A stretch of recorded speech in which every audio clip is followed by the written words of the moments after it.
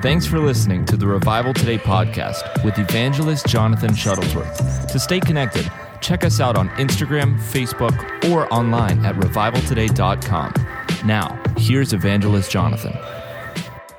I want to welcome you from all over Texas, Oklahoma, wherever you drove down from for Friday night. So if you didn't hear the announcement, we're extending to week 3.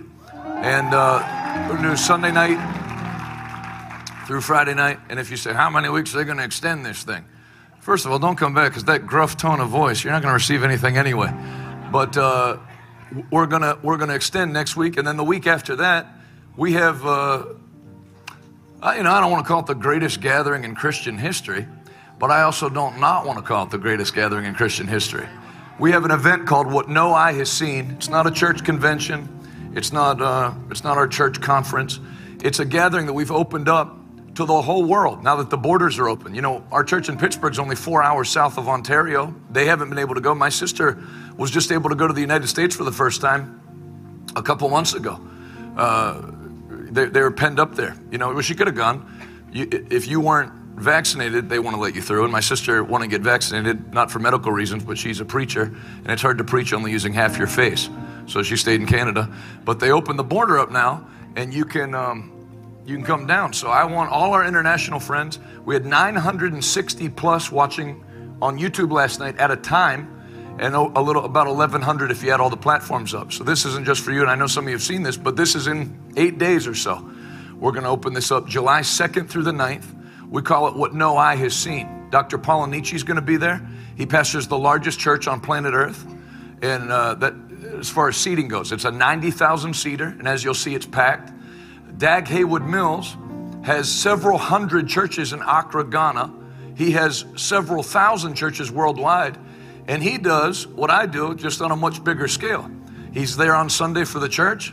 They have about 8,000 in their main building, and then he goes out and does a Reinhard Bonnke-sized crusade during the week, and then comes back for Sunday again. So I would say you got the guy with the top largest church building in the world. You have the top crusade evangelist that's alive right now.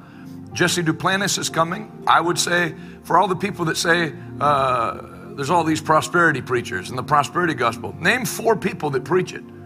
You're going to have a hard time doing it, because a lot of the guys that did do it backed off when there was media pressure. If you want to hear a message on financial increase, not stewardship, you know, there is something beyond stewardship. I call it the breakthrough anointing. When Elijah went to the widow's house, there was no way she could have stewarded that meal and that oil to live. They were in famine. There was no more coming in. So if all Elijah did was teach her how to steward what she had, then she'd have just died 2 days later. But Elijah gave her an instruction from the Word of God, and by the anointing, the jar of meal and the cruse of oil failed not. Can you say amen?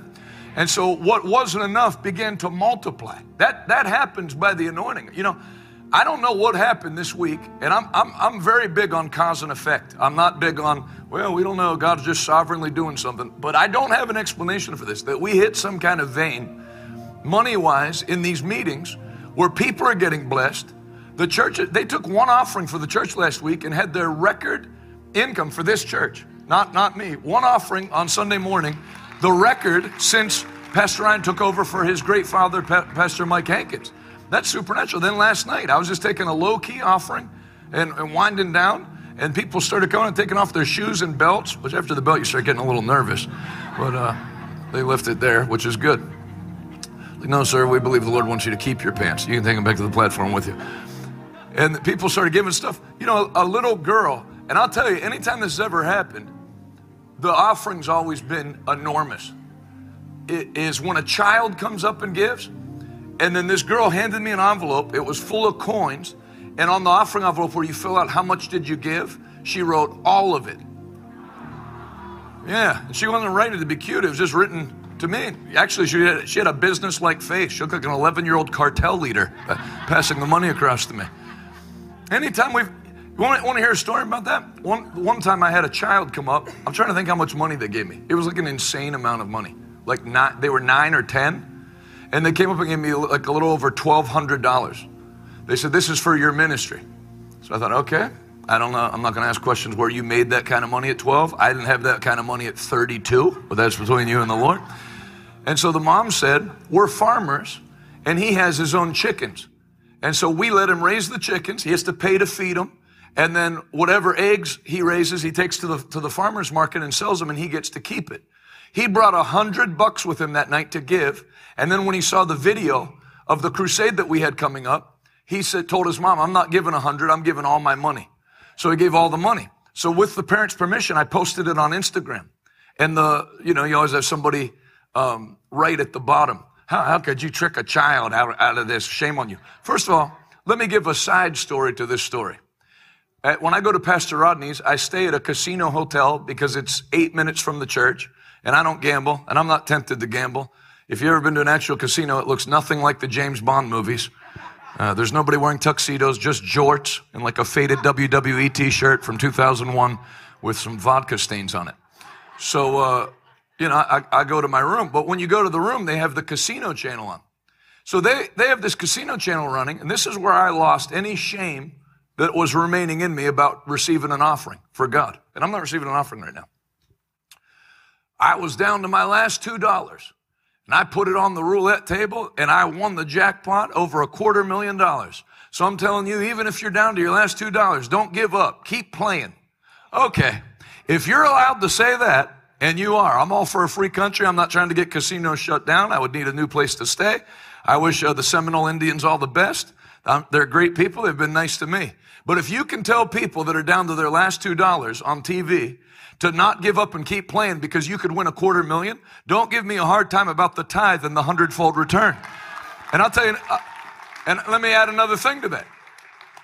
When I went there last time, I was walking to my room, and they're giving free drinks out to people gambling. Okay, whatever you want to say about us receiving offerings, we don't have you do 5 shots of Jose Cuervo and then receive the offering. I don't even know how that's legal. And again, I'm not trying to take money out of anybody's pockets, including casinos. I'm a Christian 1 and a capitalist 1A. I'm for a man's right to earn a living and all that. But don't give me a hard time for receiving tithes and offerings from sober people. You take those people's money. Don't take anybody's money. Am I armed? Now, if I was teaching on giving and I had a 357, that's another story. That'd be totally different. But I'm not doing that. We teach sober people who know, they take advantage of weak-minded people. Oh, yeah? I would say that casino should have to answer that question more than I would. Taking advantage of weak-minded people, because even if you are a strong-minded person, after 6 or 7 free drinks, you're not that strong of a minded person anymore. And then to malign every Christian giver, that they do it because they're weak-minded, that's very insulting. Because I meet a lot of the people that give. They're very intelligent people that know exactly what they're doing. There's business people that budget amounts of money, and they're not giving it because they feel duped, or they're not the type of people you can trick. They're people that have done very well in life, that want to take part of what they have received and build the kingdom of God with it. And then they see after they do it how God blesses them, and they want to do it more. How many of you can testify to that tonight? So anyway, I like hearing, my overhead is $1.25 million a month. There's no way for me to get that in the natural. It would be asinine for me. Can you imagine me flying here and be, all right, before I leave here this week, I got to find a way to get 1.25 million people. Well, unless you start cutting kidneys out of people and selling them to the cartels, that's not happening. And then the way you learn, the way they raise money in churches, you can say I've already considered it. It's still not possible, so that's why I've shelved it.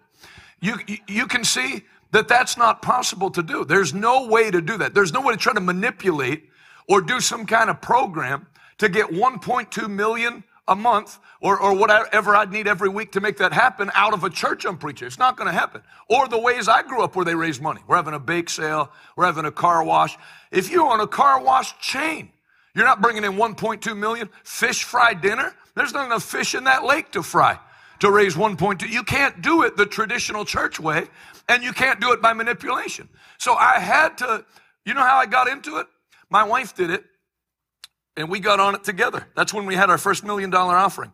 I have a thing on my phone that has anybody ever hear of Dr. Frederick K.C. Price? He's a pastor from Crenshaw Christian Center. He was a black pastor in Compton, 1970s and 1980s Compton, the worst place in the United States at the time. God calls him to pastor there. The church blows up. He wants to build a 10,000 seater because he's at 5 services and they're all packed and nobody will give him a loan. It's hard, a white pastor in the suburbs has trouble getting a loan. A black pastor with a black congregation in the late 70s in Compton, California, no bank would give him any money. So he did a 55-part series. I have it on my phone. Now, he redid it when they were in the final church, but it doesn't have the same heat on it as when he was going for his life. And he taught on the power of positive confession, that death and life is in the power of the tongue, and that you can, and I can tell, maybe because I'm a preacher, that he's preaching 50% to them and 50% to him. That he's facing this where he said, I finally got one rich Christian that said, I want to meet you for lunch. And he said, I was excited. Maybe this guy's going to help me out.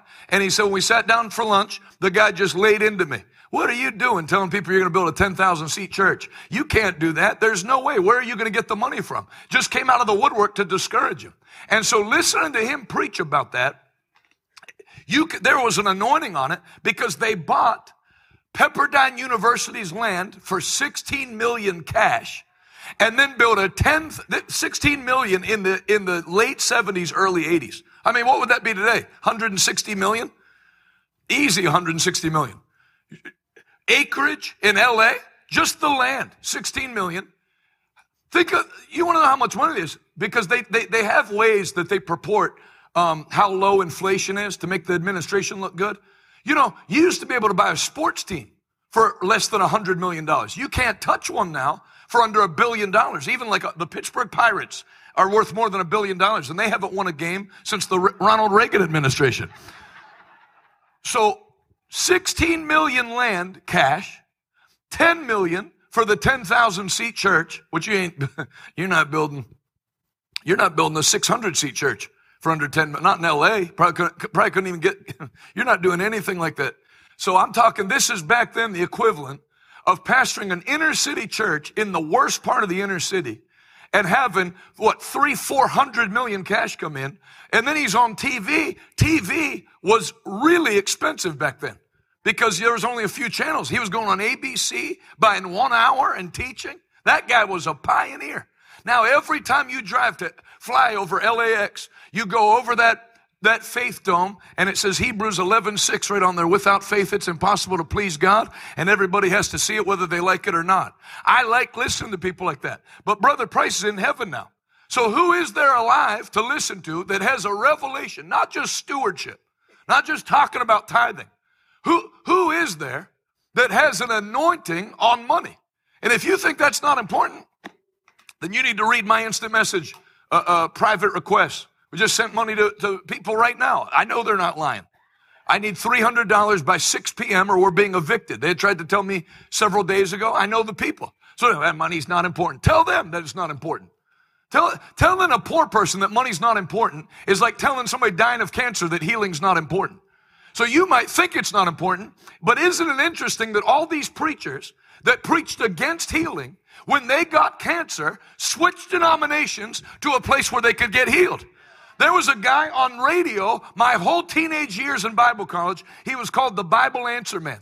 And he knocked healing every day. Anybody that prayed for the sick, healing's not for today. Healing died for with the last apostle. Then he got cancer a couple years back, switched to Greek Orthodox because he said they serve communion for the healing elements of communion and anoint with oil. So you for 20 years talked every sick person that was sick out of being healed. They remind me of the preachers I grew up with in the denomination I was in. They're all against divorce. Anybody that's divorced isn't fit to preach. Then their daughter would get divorced. Well, I think, we need to take a second look at that and maybe take it on a case-by-case basis. Yeah, it's easy to be a jerk when you're talking about faceless, nameless people. But when you get down, you realize that people need a financial breakthrough. People need healed. And God did not leave that unattended. God gave healing and He gave blessing so that you don't have to get manipulated by the world system. You can receive it from the hand of God. If you believe it, can you shout amen? Yeah. And I know I used his nickname, but he should be ashamed of himself. It's wrong for you to get healed. All right, I need healed. It's different for me. No, it's not. And there's a craving in every person when they get sick to get healed. I don't care, Baptist, Presbyterian, atheist. When you feel a tickle in the back of your throat, you start looking for something to make it better. Have your grandma make chicken soup, snort Zicam, whatever you use. Because there's something in you that speaks to you, this does not belong in my body. True or false? And then as much as people want to disguise it religiously, that we should accept poverty. I've noticed nobody actually embraces poverty. People try any way they know to get out of poverty. If you're in Section 8 housing, you just look for ways, whether it's selling weed or whatever you got to do to get out of that trouble. Because God did not create man to be broke, and God did not create man to be sick. The Bible says in 3 John 2, brethren, I would above all things that you prosper and be in health, even as your soul prospers. You know what they taught me in my Bible college? Well, you can't take that as scripture. That was a common greeting of the day. Common greetings of the day didn't make it into the Bible. All scripture is inspired by God. You can't take the parts you like and if you start picking out those parts, you're no different than people that lay aside the homosexual parts. I'm not bashing homosexuality. Obviously, if you have an ally in me. Look at the jacket I'm wearing. I want you to get saved. I'm just making an illustration. You can't pick the parts of the Bible you like and don't like. Can you say amen? Yeah, because I get called that online. He's anti-gay. How could you be anti-gay and have a jacket this gay? Let's be honest. So leave me alone. You got a friend in me. I want to see you get touched by God. Somebody shout hallelujah. But the cowboy hat balances it out, so about a 5 on a scale 1 to 10, not bad. So God has real things for you. Brethren, I would above all things that you prosper and be in health, even as your soul prospers. God made provision for all those things. If poverty was of God, then how did Elijah get a financial breakthrough for that starving lady? Did he use demonic power? Did he use witchcraft? No. There's actual miracle power from God. I saw it firsthand growing up. My dad was preaching in Germany. My mom and I and my sister were home. We were out of money. He didn't have any money to send us overseas. And a lady rang the doorbell and gave my mom an envelope with $380 in it. We had people coming over for dinner that night and had no way to buy the money. If she'd have given us a check for $10,000, it wouldn't have helped us. It was Friday afternoon. The banks were closed. It took checks 12 days to clear back then. But God knew all that. My mom sat down in the living room to pray. I was there. And we get a ring at the doorbell, and a lady smoking a cigarette. So that must have been an angel. I don't think so. With heavy metal music blasting out the windows of her car, gave an envelope with $380 cash. 1989, 1990. You could buy good food for $380 in 1990. And my mom ran down to that Giant Eagle grocery store, but we thought we were going to be embarrassed and have to cut up fish sticks where you couldn't even get a full fish stick for your family. And instead, my mom went to the grocery store. We had steak and potatoes and vegetables and dessert and ate like kings. I saw that. I was there. You can't tell me the devil did that. God is Jehovah Jireh. He cares about you. Can you say amen? Man, and then my dad came home, had the same story. My mom and him were like fighting to say who could say what happened to them. If you're never going to believe what happened when you were gone. No, let me tell you what happened to me in Germany. My dad ran out of money in Germany. No cell phones or anything. Can't call home. Couldn't afford to call home. Then he drops the 2 missionaries off at their car. He actually paid for the meal for all the missionaries because they assume because you're from America, you're loaded. And they all left. And my dad stayed in the street, little cobblestone alley, and said, Father, as you know, I'm out of money. And as he was praying, a wind blew, and he felt leaves kick across and hit his leg, so he shook his leg. And it wouldn't leave his leg, so he thought it was static electricity or whatever. He reached down to knock the leaves off that were disturbing his prayer, and they weren't leaves. They were, before Germany went to the euro, they were Deutschmarks, hundreds of them. And my dad took them. Now, my dad was here a couple nights ago. We're very different people. He tried his best and raised me the best he could. Don't blame him. It wasn't for a lack of trying how I turned out. But I tell you, if that happened, I would have claimed the scripture, finders, keepers, losers, weepers, and that would have been the end of the story. My dad went down both alleys looking to see if anybody lost any money, and there wasn't even anybody there in any direction. And then he took it. He had enough to get home. Actually, and then something happened with his flight where he wasn't going to be able to get home. And the Lord told him what agent to go over to and what to say to her.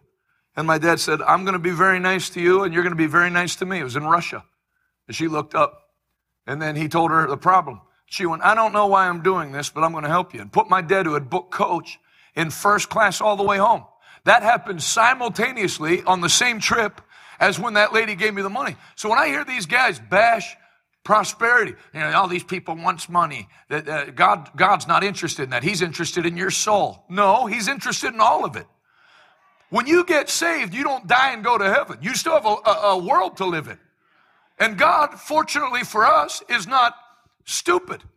He'll say, well, I made provision for you to get to heaven. Best of luck. No. Jesus took one of his longest sermons to tell you, don't worry about clothes.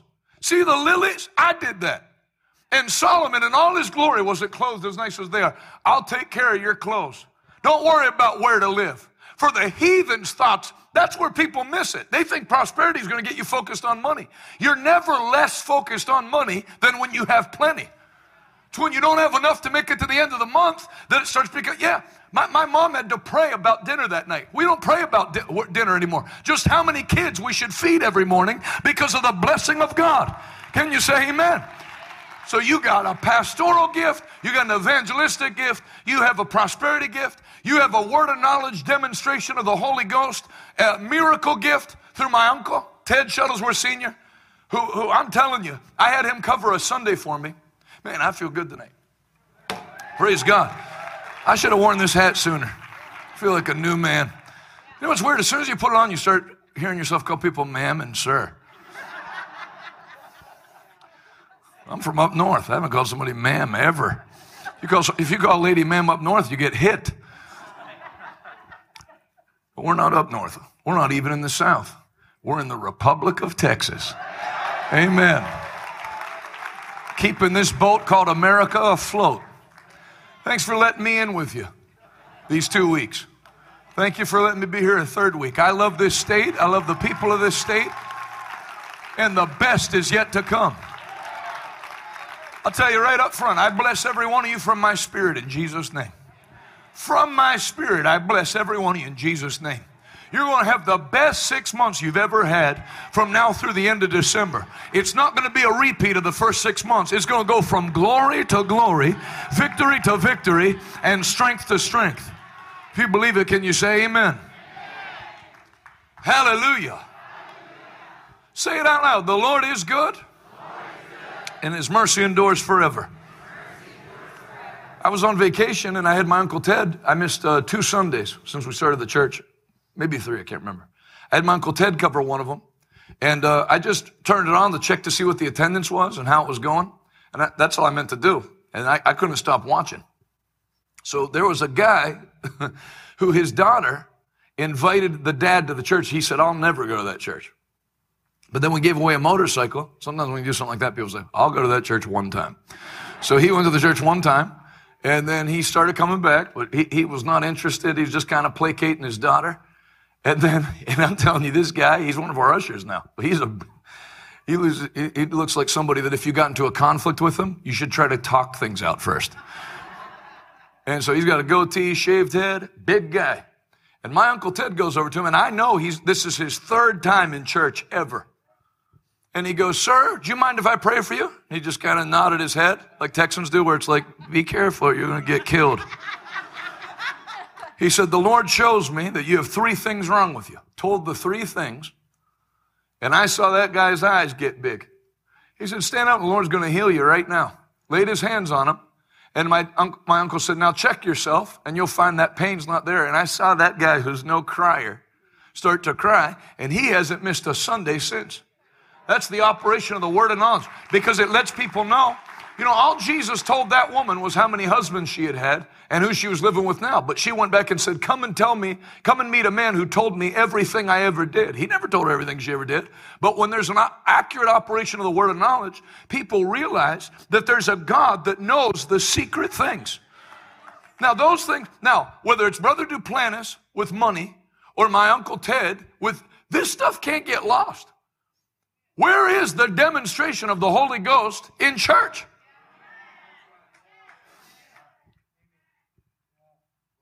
I'm not going to let it, I'm not going to let, obviously the Holy Ghost isn't going to die, but I'm not going to let the manifestations of the Holy Ghost die out in my generation. This is not a PowerPoint presentation with no power that makes no point. This is not a TED Talk. The assembling of the believers is to have a move of the Holy Ghost. Where's that in the Bible? The whole book of Acts. 1 Corinthians chapter 12, Paul outlines the gifts of the Spirit. Then chapter 13. But despite all these things, the greatest thing is love. And then as if Paul taught all that on the gifts of the Spirit, just said, now having said that, forget all that because just have love. No. Then it goes into 14 where he says, even though love is the most important thing, desire or covet earnestly spiritual gifts. Love and the operation of the gifts of the Spirit are what's needed. Can you say amen? Can you say a better amen? You have to have the Holy Ghost. You can't fight demon power and demon opposition in your own strength. It'll kill you. That's why a lot of these conservative leaders are some of the most tormented, depressed people if you ever get to meet them in person. Conservative politicians, conservative media hosts, they mean well, but you can't fight the devil with your own strength. You're just going to end up in a mental institution like full of depression. You exposing, quote unquote, exposing everything doesn't do anything. You know, every Walmart can be turned into a FEMA concentration camp. Great. What would you like me to do with that information? But when you have spiritual power through the Holy Ghost, the devil has no plan against the person who's filled with the Holy Ghost and power. Can you say amen?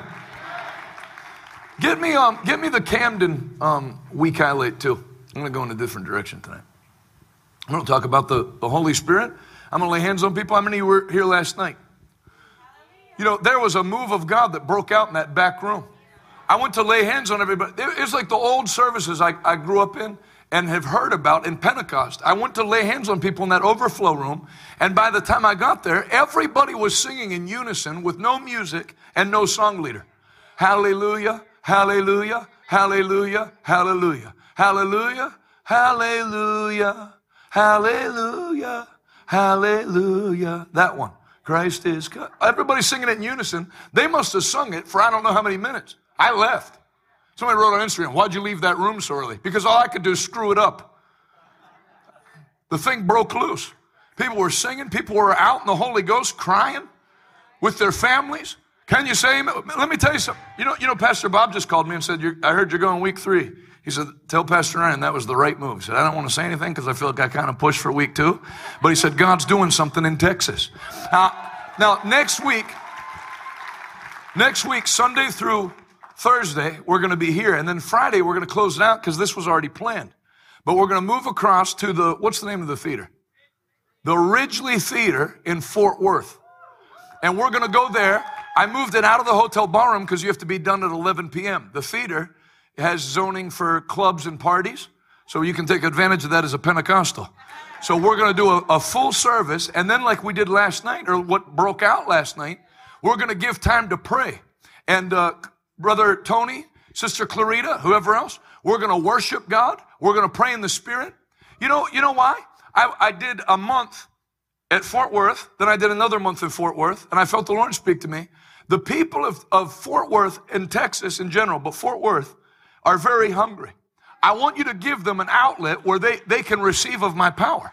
And then one night when I was preaching, the Lord spoke to me, not just preaching, that a 3-hour service once a month isn't going to get it done. Open it up. Have a Holy Ghost meeting that goes till, 1, 2 in the morning. That's what we're going to do. We're going to pray till the middle of the night, and we're going to remind the devil Texas doesn't belong to you. The earth is the Lord's and the fullness thereof, and all the inhabitants that dwell therein. Texas is not going to hear about a revival breaking out somewhere. Texas is going to be home to a move of God in this final hour of time.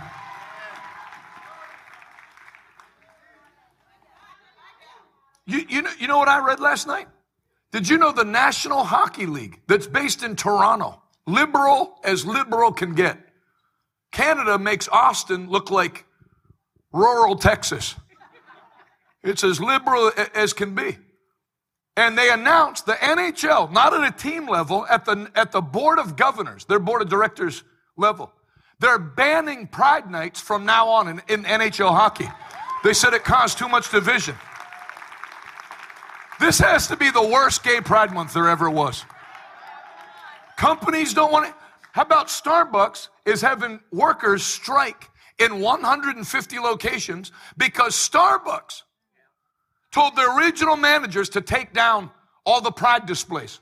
So I'm very sorry that preachers have sold the American people out. People are so wicked. No, they're not.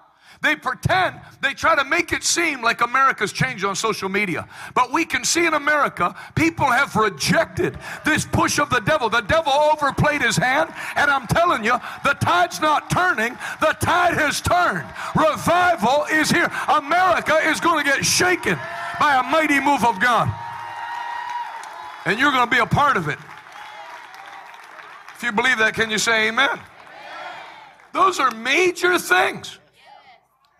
Texas Rangers, let me say this while I'm at it. Do you know why the Texas Rangers aren't having a Pride night? I'm not saying they would have. How many of you know their pitcher, Jacob deGrom? They signed him from the Mets.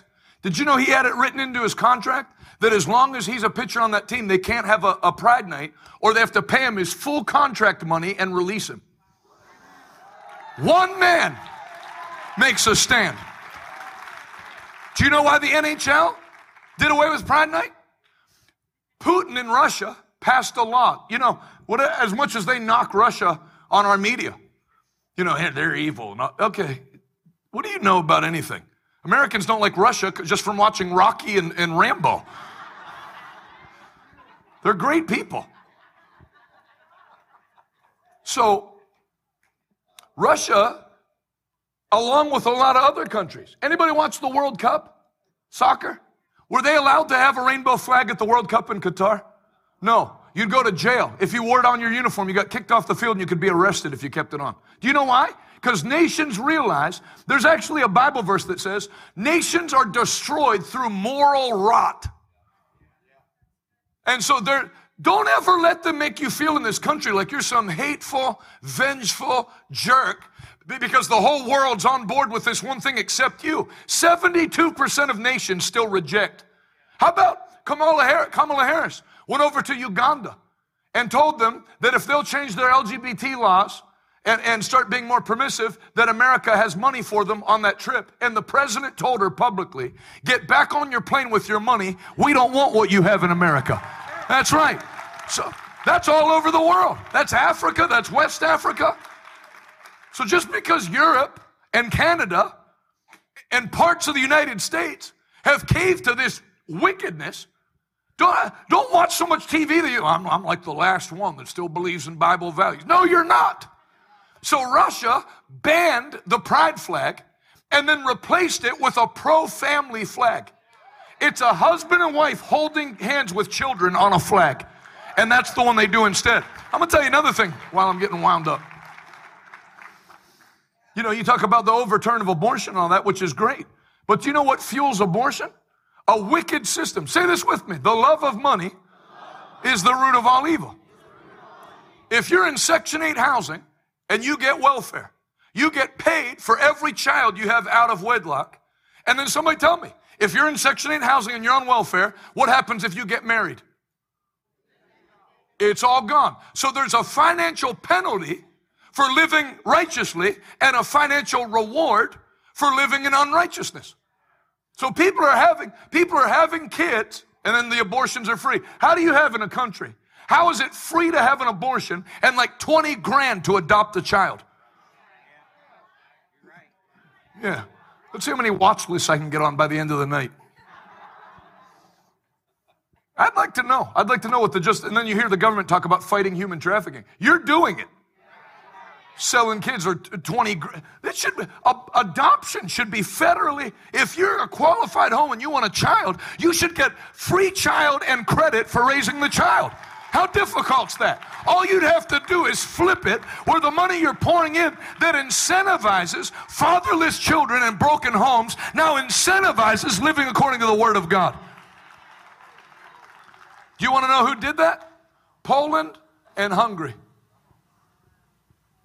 And when they, instead of incentivizing living in unrighteousness, they incentivized, you get a credit when you get married, and you get a credit for every child you have in marriage.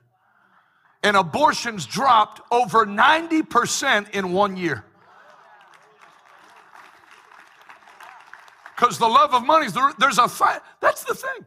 Don't talk about money. Preachers shouldn't talk about money. Oh yeah? How's everybody being controlled?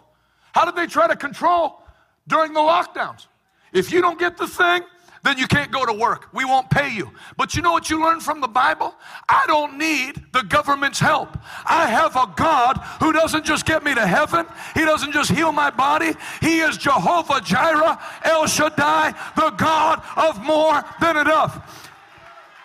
There's no revival that leaves this out. Revival, by the preaching of the word, will bring reformation. There'll actually come a stirring in people's hearts. In Dallas and Houston and San Antonio and Laredo and all the cities of America. I'm telling you, I can see them waking up now. Where they're saying, these people that told us they want to help us, they're actually using money to make sure that we set up our families with no father so that we can't rise out of poverty, and they're going to throw them out themselves. I am telling you, the inner cities of America are going to get shaken by the power of God. God is going to raise up mighty black preachers, mighty Mexican preachers in America, mighty Puerto Rican preachers, mighty white preachers that go and shake the devil clear out of the city governments, and some of them are in this room. God is anointing people right now.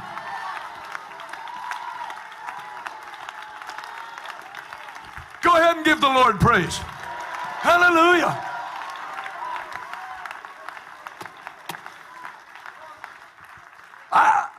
You don't hear me say I feel much. I don't go by my feelings, but I feel the strength of heaven to run. I feel the strength of heaven to go another week. The devil's going to get knocked clean out. This is just the beginning. And that's why I'm bringing up the gay pride stuff, because you think I'm blowing smoke, it's already happening. The tide has turned. Yeah, who had ever thought the day would come where liberal, Starbucks is as liberal as they get. Even that lady on the cup ticks me off.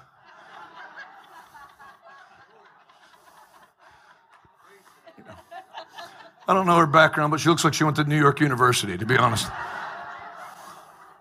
Who would ever thought there'd be so much political pressure? Because the devil is Captain Chump, King Idiot. Everything he's ever planned has failed. His greatest plan was nailing Jesus to the cross, and that destroyed all of his power, stripped him of everything he had, and made a show of him openly. I'm going to tell you what the devil always does. He overplays his hand. It's not time for the tribulation yet. That's after the rapture. There are limitations on what the devil can do in this dispensation. That's how I knew the lockdown would fail. That's how I knew those mandates would fail. Because it's the devil trying to do ahead of time what it's not time for yet. But you know what happens? The Bible says when Satan came to Jesus in the wilderness, Luke chapter 4, and tempted him, Jesus resisted him with the word, and the Bible says, Luke chapter 4, then Satan went away and left him alone for a season. For all these churches that like capitalizing on how great the devil is and demonic attack and everybody's under a curse and you got curses in your bloodline and there's curses from the devil. Did you know the Bible says Satan left him alone for a season?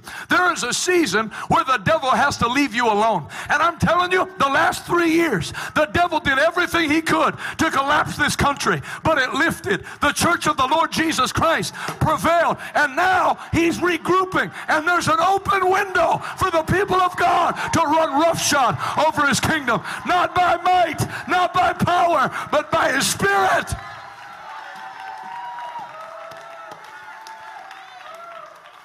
Somebody shout hallelujah. Yeah. So anyway, getting back to the NHL thing. So Putin passes a law that any Russian that promotes LGBT propaganda in the nation or outside of the nation will face criminal penalties when they come back. So all these Russian players start telling their teams, listen, I can't wear a Pride jersey out on the ice. It'll cost me a penalty. So the Blackhawks did away with their Pride night, then a couple other things because the Russian Christians were telling them, we can't do it. So one player stood up. Listen now. One player stood up on the Texas Rangers, and it affected the whole team, had the wisdom to put into his contract. Let me say this while I got my blood pumping. Do you ever notice guys get signed to the NFL, their first contract, they tithe to their church? Then they have some godless, reprobate agency running their money, and they give 10% to charity. They quit tithing. If you're the athlete, why doesn't every Christian start doing that? Writing stuff in their contracts that makes it impossible for them to advance any kind of agenda from there. You can do that. There's young people here. When God's gifted you and made you, always remember, those lawyers work for you. Those agents work for you. Those insurance companies work for you. Because we need to say, no. I had an athletic gift before I ever met you. Without me, you don't get paid. Without you, I still get paid. Remember that. Because there's youth here that are going somewhere, and young adults that are going somewhere. Don't let them suck you into the world system. That's what they do. Raise everybody in church. But what's the overarching thing? Yes, we go to church, but the most important thing is to get good grades so you can get into a good school. That whole thing needs dynamited. The goal of a parent, and I'm a parent, I'm not some young, because that's how I got treated the first 15 years of my ministry. Oh, you're in your 20s and you see things differently. No, I don't see. I feel more like that now than I did back then. My goal with my daughter is not for her to get good grades so she can get into a good school and hear lectures from a business professor that's never run a business and all the principles that he's teaching don't work.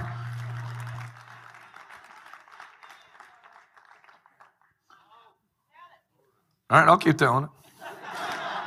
So if you don't like what I'm about to say, blame that lady back there that keeps egging me on. No, I'm not trying to raise an idiot either, and I'm not going to.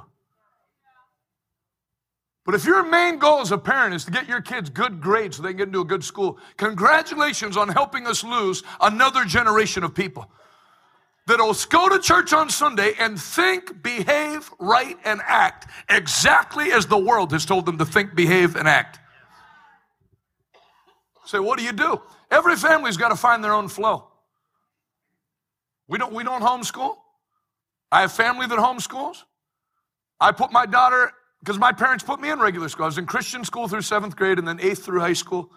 I went to regular school once my foundation was set, and my parents could tell I was strong. I'm glad they did that. I learned how. Why do you think I can defend what I believe so well? And I use casino examples. Because I didn't live in some little Christian enclave. I went to a school where they freaking hated the Bible. If a teacher knew I was in their class, they'd take time to just mock it. I had one teacher, he knew my dad was an evangelist. He wrote on the board, this is in U.S. history, he wrote evangelist in chalk and then a big dollar sign and told everybody, evangelists are only in it for one thing, money. I was 14 and I was taught to be respectful. I kept my mouth shut. He should be glad he got 14-year-old me and not cowboy hat wearing 42-year-old lawyer having me. And I'm telling you, I'm not one that's, believe it or not, people don't provoke me. I provoke people, but I don't get provoked. And that made me so mad when he said it. And I realize now at 42, it was my spirit. It was a demon that knew I was there telling me that stuff. Because I was called to be an evangelist. I know what it's like to go to school. I know what it's like to have AIDS Awareness Day.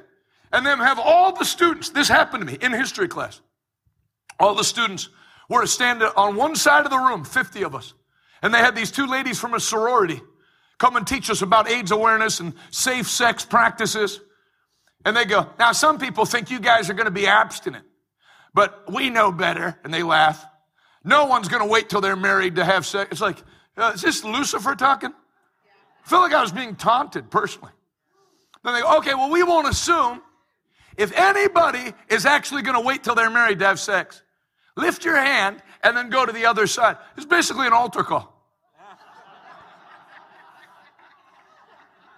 And looking back at the memory, I'm so glad. You know, when they said it wasn't like everyone was standing there. When they said, if anybody's planning to wait till they're married to have sex, raise your hand.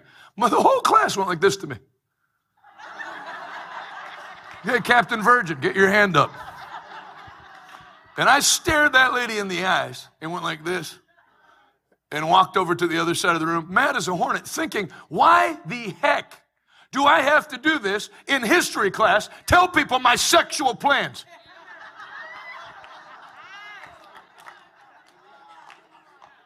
Some people better hope they never invent time machines.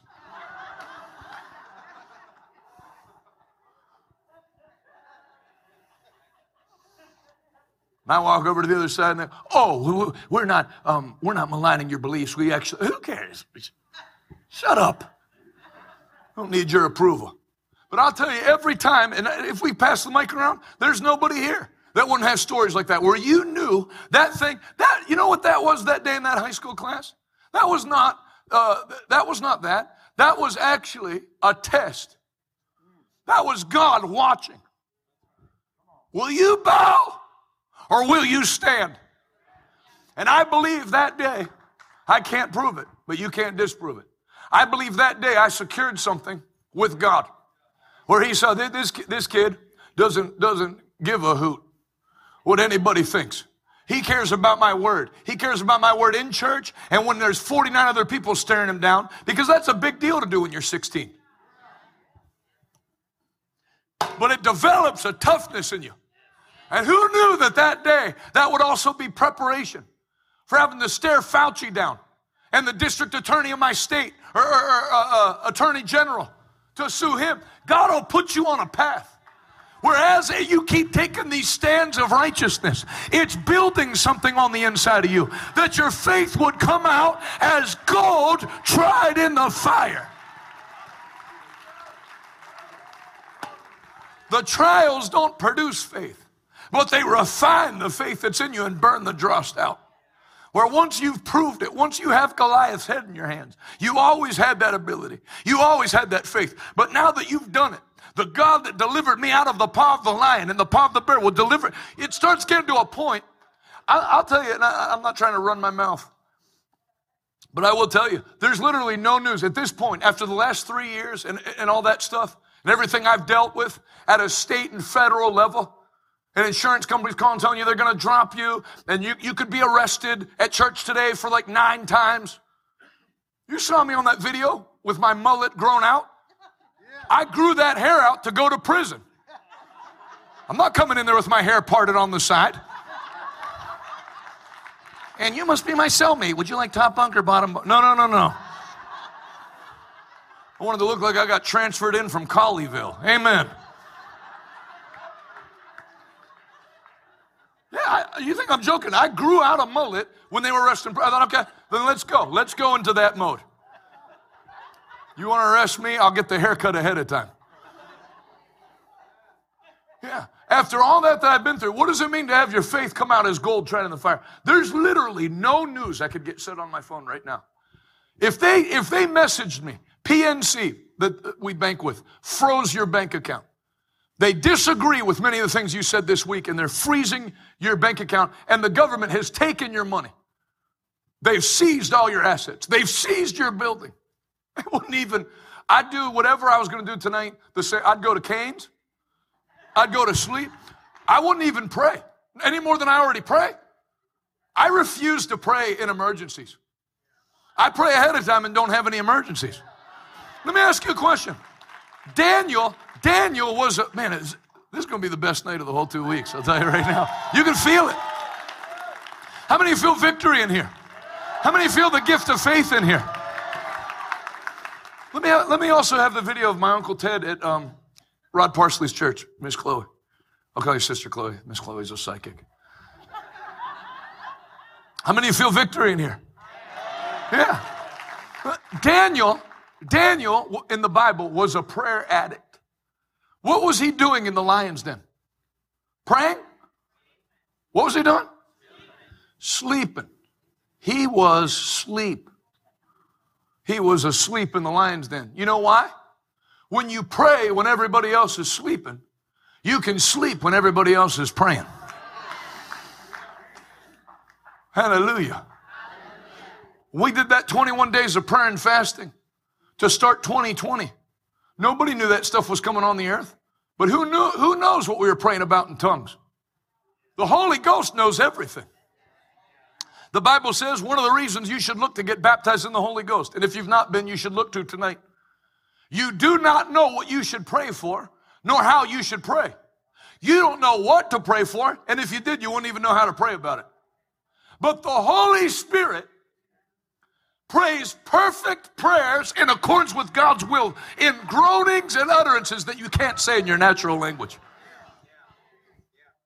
So I'm praying in January 2020 and in tongues. Who knows what I'm saying?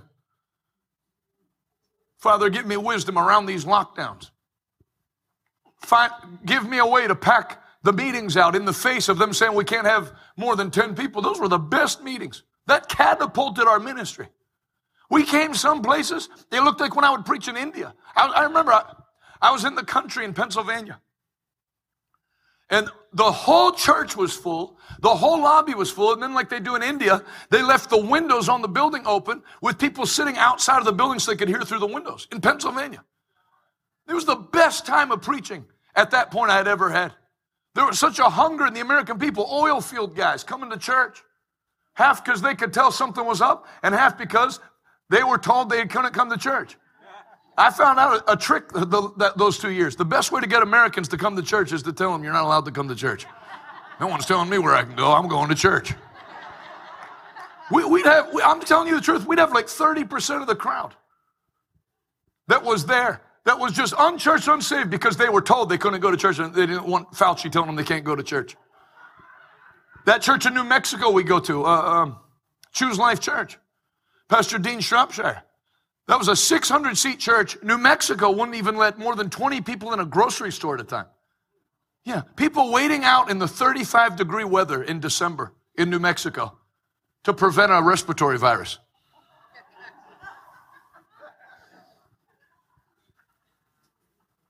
Dumbest people I've ever seen in my life. Telling us about public health. These public health officials look like they should be playing defensive tackle for the Green Bay Packers. Look like they pay them in empanadas. Telling us we got to close the gym. McDonald's can stay open, but the rest of us is closed. You people. Trust the experts. What are you an expert in? Pie eating contests? Not public health. And God gave us a plan. We're at New Mexico. You're not allowed more than 20 people in the church. And I come, and there's 880 people in a 600-seat church. And there's the police there. And I'm thinking, well, I guess this is the end. The police, you had to have masks on. The police are there unmasked, sitting with their Bibles. Don't sell America out to me, because I saw Americans and I've seen them since. America is a racist country. Yeah, there's racists in America, just like there's murderers in America. Just like there's rapists in America. But don't tell me the whole thing's so racist. How about when it flooded in Houston during that last storm? Did you or did you not have black first responders carrying white and Hispanic families to safety? And did you not have big Hispanic first responders carrying black people and white people to safety? And white first responder Texans carrying black women over the water? Don't tell me that. Look at the meeting tonight. These white evangelical churches. Find me one. You can't have a Pentecostal meeting that's all one color. It's impossible. I preached a week of revival meetings in Finland, capital of white people. Santa Claus has a summer home there. It's the whitest country demographically you can have. It's Finland. But you know, during that week, Nigerians started coming. If you preach loud enough, Nigerians just appear. Hallelujah.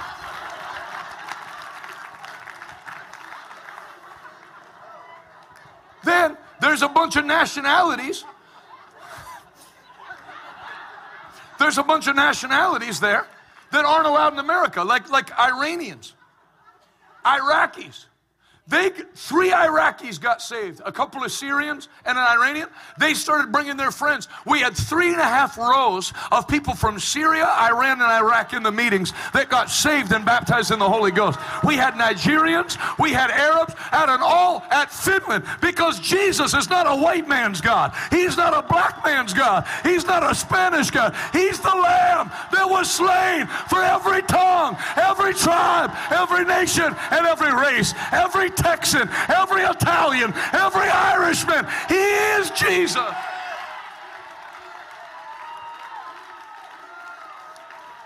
Hallelujah. Stay on your feet, everybody. Lift both hands. I'm telling you, we're going to see more national breakthroughs in these next, Saturday, Sunday, Monday, Tuesday, Wednesday, Thursday, Friday. In these next 7 days. How do you not know Friday to Friday, 7 days?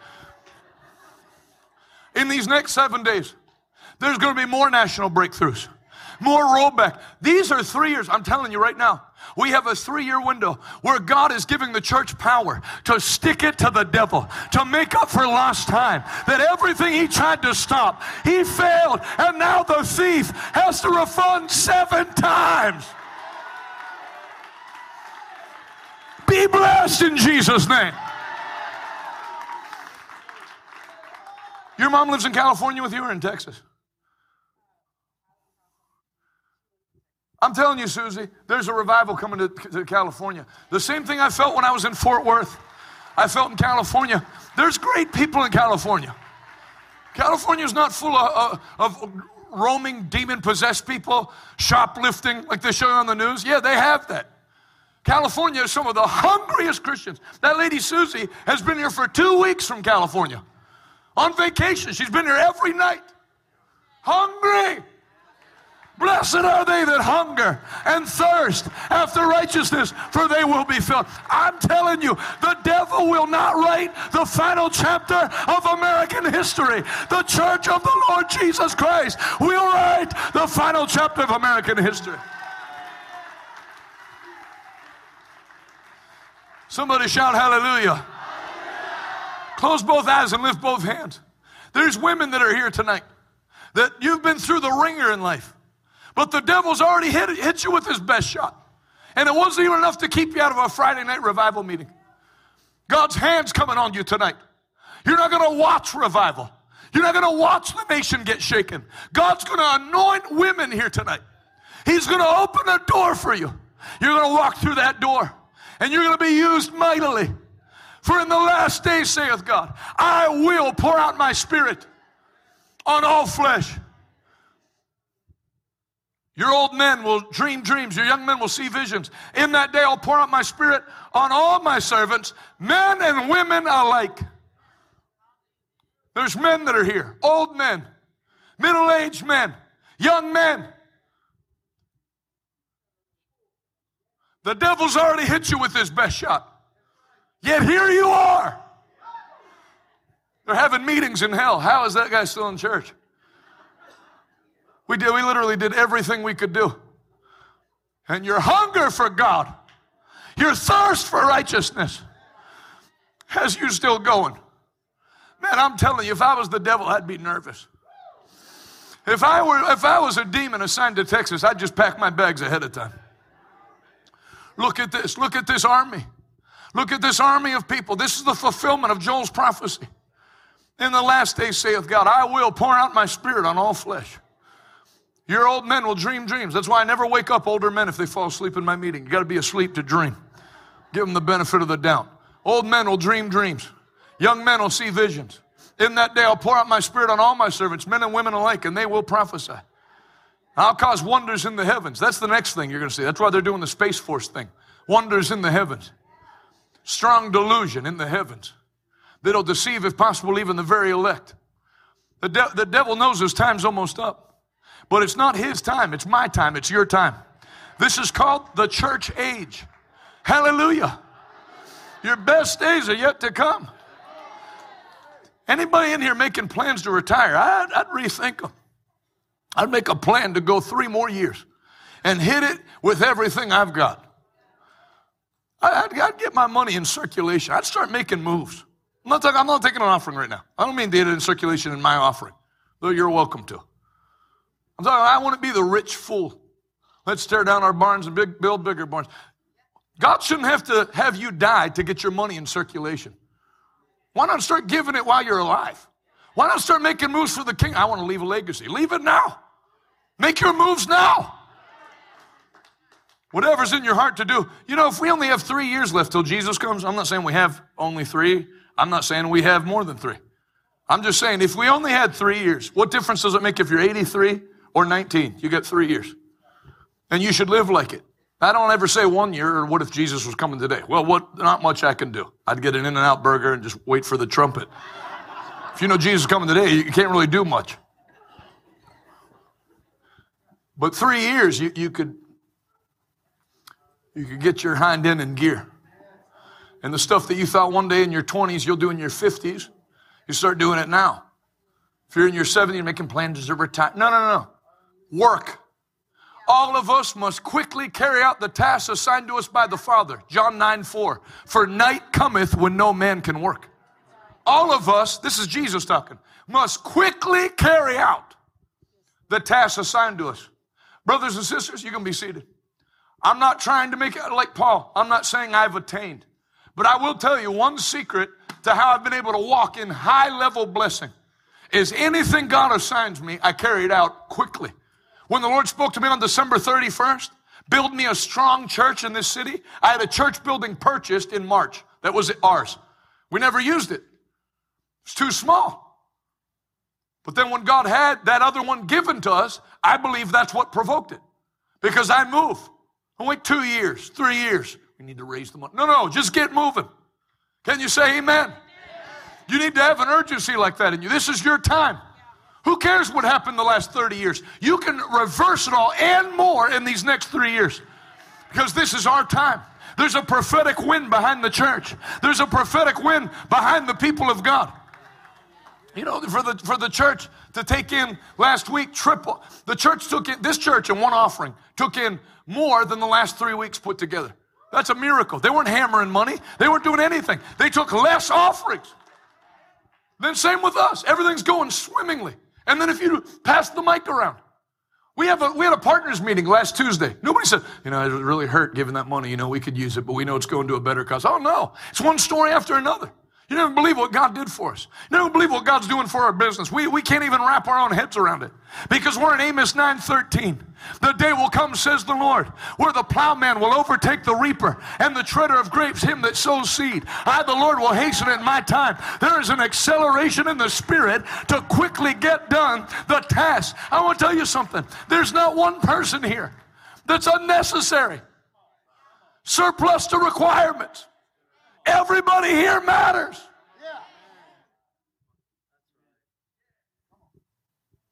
Who knows how many people have been called to start churches that just had to do extra work because other people quit? Or are you going to be some chump for the rest of your life that has a plan from God and all he's got to do is throw one hoe your way and out you go?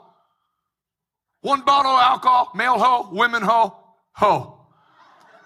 Everywhere a ho-ho. Are you going to be weak like that? I'm telling you the truth. You should just settle it right now. I'm not falling. I'm going to live according to the plan of God. I'm not going to be some chump because the devil's such an arrogant cuss. The way he talked to God in the book of Job ticks me off. I see your servant Job down there. Let me touch him. I'll get him to curse you to your face. That's the delight the devil takes. He thinks he can get anybody. Watch you at 14 at youth camp crying your eyes like, oh, yeah. Give me one crack at him. I'll get him to leave church and not serve God. But Job never did. Oh, no. Even his own wife told him, are you still going to maintain your integrity before God? Curse God and die. You talk like a foolish woman. Though he slays me, yet I'll trust him. Job didn't have a Bible. Job thought it was God doing it to him, which is why he got rebuked. And all the churches you went to, where they made Job like an outlier. Well, I know there's all those faith scriptures, but then what about Job? First of all, are you that big of a loser? Out of all these stories and all these characters in the Bible, you gravitated to Job? Yeah, there's 66 books in the Bible. God did not put one of them to just let you know, yes, I did make these promises, but then remember, every once in a while, I'll just smite you with boils. No. First of all, who attacked Job? God or the devil? How do you know? Job 2:7. Then Satan went forth from the presence of God and smote Job with boils. Job had no Bible. He didn't know the will of the devil. It shows you the rotten shape man was in after the fall, before the word. And Job didn't have a covenant with God. Whatever covenant he had was very basic. He was before Abraham. He was before the Levitical covenant. He had nothing he could do. So he thinks God's smiting him. Why do you beat me with blow after blow? But if you are a modern preacher and you take those verses and use them to teach people about God, you are a brain-dead idiot. Because at the end of the book, Job gets rebuked for everything he said. It was not God doing it. And then the other thing Job shows us is 3 different times. Oh, that I had an advocate to take my case to God, but I don't have one. Could Job say, Father, in Jesus' name? No, he wasn't his father, and there was no Jesus' name. All you could do back then is cry out for mercy, and God could either have mercy or not have mercy. Oh, that I had an advocate, someone to take my case to the Father. But I know my Redeemer lives, and though I have not seen him in my body, one day he will stand upon the earth. It's a prophecy. It's showing you the weakness of man before Christ. But after Christ, the veil in the temple was torn from top to bottom, and now you can boldly go in, ask what you will, and receive help. I'm not Job. I'm Jonathan.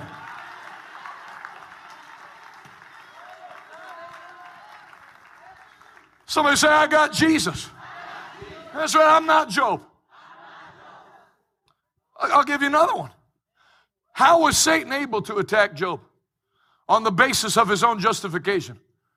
Let me touch him and I'll get you to curse him. Job had to prove his own righteousness and his own justification.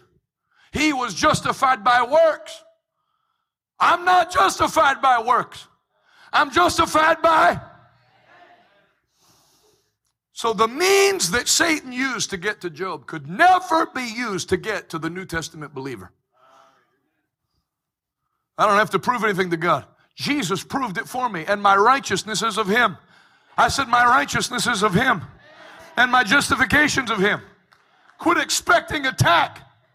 That's what happens. People go to some backslidden church their whole life, and they hear somebody like me preach. Hey, what about Job? Why do some preachers think it's their job to deaden people's faith? Don't expect a miracle. Don't expect a healing. Don't expect a blessing. There's Job. Even your favorite little buddy, Job. How does the book end? How many chapters does it have? 42. Doesn't end at 40 with him in boils. Turn to Job 42. I know how the story ends. I read it. I read the whole Bible. I'm not Job. What about him?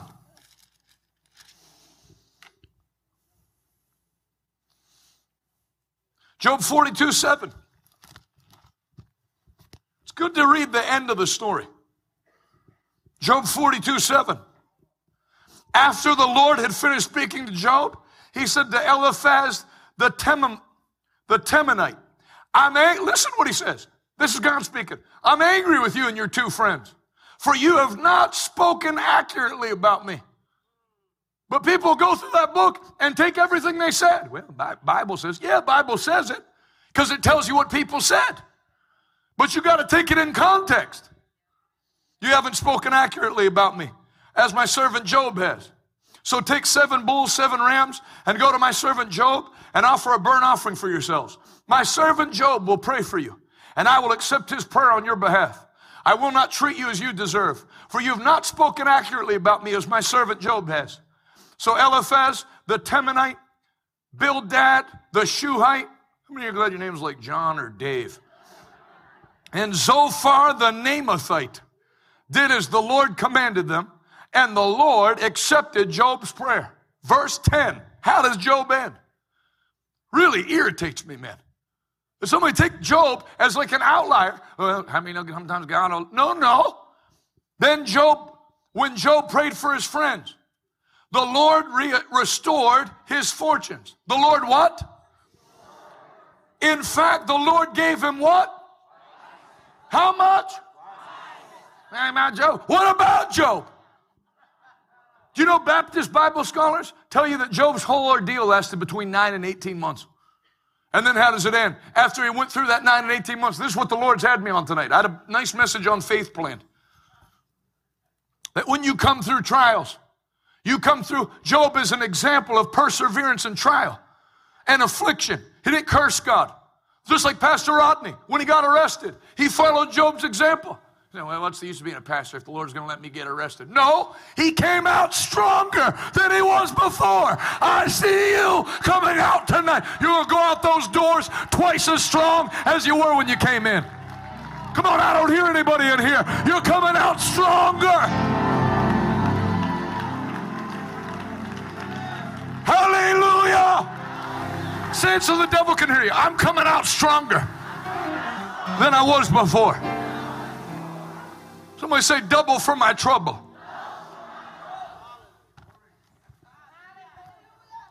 Double what he had before. Exclamation point.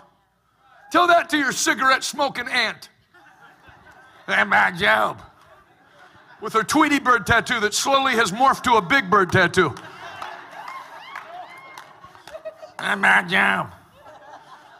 First of all, go one size up on the stretch pants, Aunt Esther. Secondly, get a good knowledge of the Bible. When I hear Tony laughing, I get happy. Everybody say double.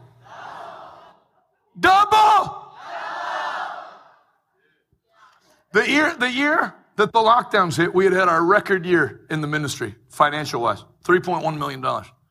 The year of the lockdown, we took in 5, almost double. Next year, we took in 7. Next year, which was last year, we took in 15.2. We're almost at 15.2 now, halfway through the year.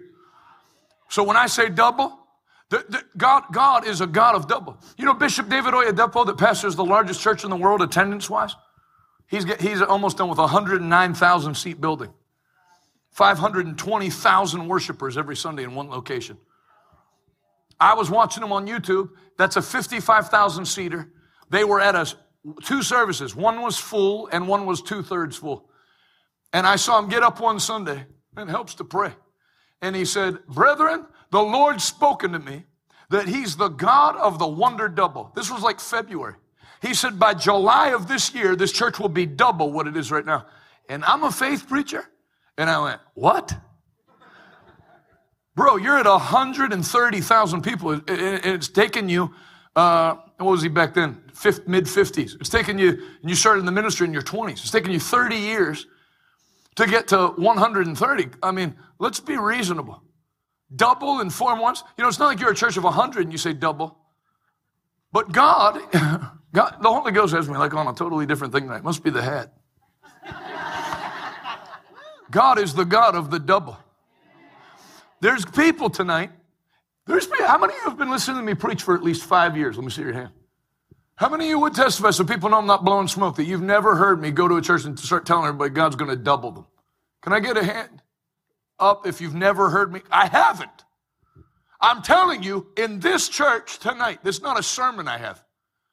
The God that doubled Job after the attack of the enemy, there's going to be many, not some, many people that are in this church tonight and many that are watching online. You're going to be double at the end of December what you were right now. And there's nothing the devil can do to help it, and there's nothing the devil can do to stop it. That's a fact. Because he's the God of the double. Amen. Hallelujah. Man, how do you do this thing? Hallelujah. The God of the wonder double will double the attendance of this church by July. So I'm watching him, and you know, it wasn't my faith that made it happen because I don't even know if I was in agreement. I was like, and then I watched. The second service fill up. Then them go to 3, and then them go to 3, and then the fourth service at half, and they're at 5 today. And 4 months, people came from everywhere.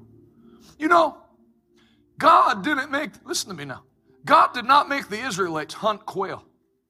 He sent a wind and blew quail in, and they could have as much as they carried. There's an aspect of God where it's not you trying to do it. There's a wind, that wind that blew money to my father's leg. There's a wind from heaven. And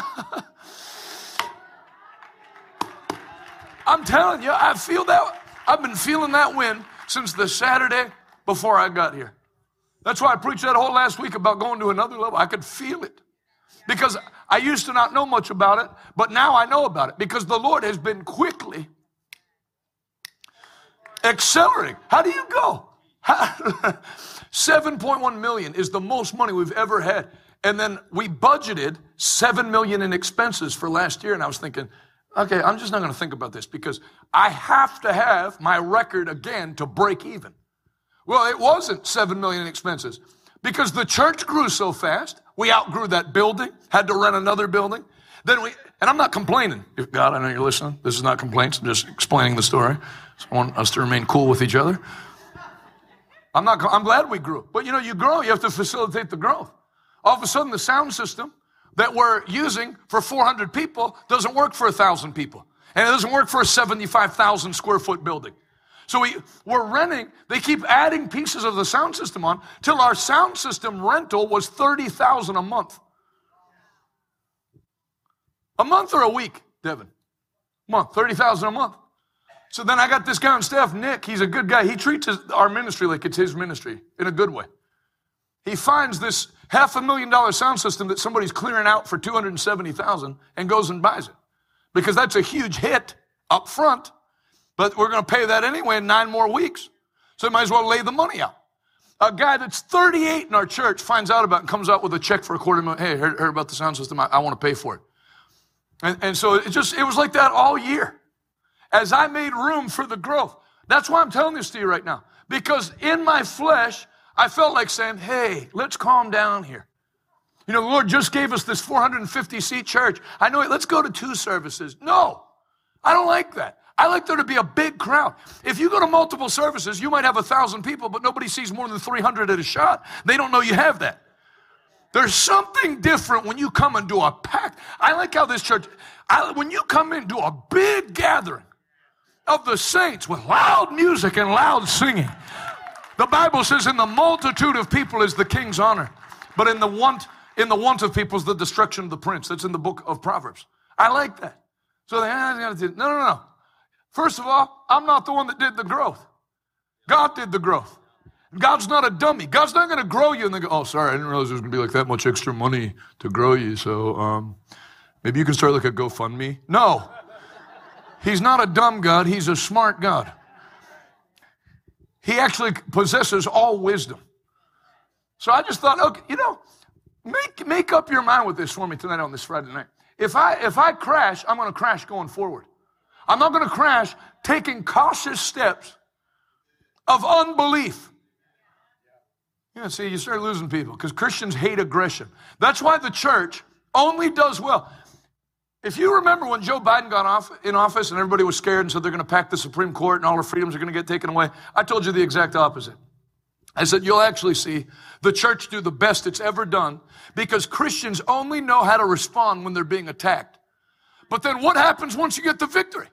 That was the problem in the Old Testament. Oh, we're in trouble. We're being oppressed. We need your help. God answered them. They get victory, go right back to idol worship. Christians and believers have never known what to do when to play from ahead. They wait till they have cancer to get prayer for healing or learn about healing. They wait till they're bankrupt to sow a seed and get back in church. What would happen if as God set you free in these 2 weeks and placed you on top? Rather than waiting for the next attack, you said, devil, I'm keeping my foot on your head. I'm keeping the foot on the gas. I'm going to press in even harder in victory than I did in defeat. I see you doing that in Jesus' name. You listen to me. The last backward step you ever took will be the last backward step you ever take. I said the last backward step that you ever took. No more ups and downs, just ups and ups. If you believe it, shout, I receive it. Somebody say, God of the double. I watched him double. Bishop Boyd up his car, and I thought, shoot, there actually is a Holy Ghost. How do you go from 130 to 300 and some thousand? And his average attendance in the 80s was 11 people in a grass roof church with wood benches. Doesn't matter where you start. Keep going. Go forward. Go forward. Go forward. Make plans to increase. Give God room to move. Hallelujah. And again, my wife's preaching Vacation Bible School right now. I'm not saying this to compliment her or to score points with her. I couldn't score any more points with her. She likes me a lot. But I'm glad God fixed me up with that Puerto Rican chick. Because she makes me seem like I have no faith. She said, hey, Jonathan, we were planning to do that steel building on the property that we got for the church. She said, we were just coming back from Wynn Casino. And Dallas was taking pictures and notes. She said, if they can build something like this interior-wise for gambling and whatever else, then God can have it at this level. So she said, because she was dealing with it, she said, Jonathan, do you want to build a basic church? Or will you let me build God a proper church? And I was thinking, maybe like a basic church. In my head, because I knew what she was asking. It's going to be the difference between like 8 mil and 30 mil. You want a church that testifies that we serve the actual Most High, God of Abraham, Isaac, and Jacob? Or do you want a FEMA detention camp with a steeple on it?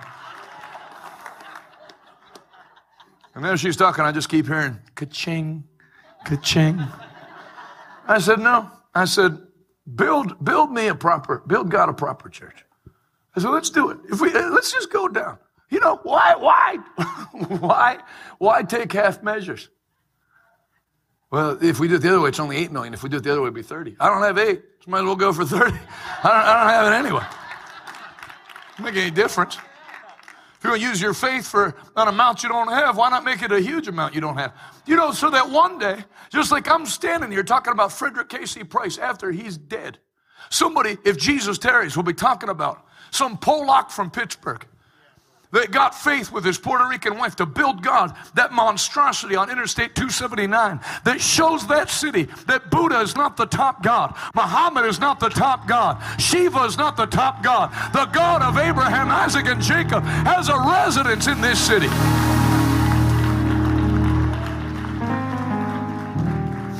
Hallelujah. I'm telling everybody, say double.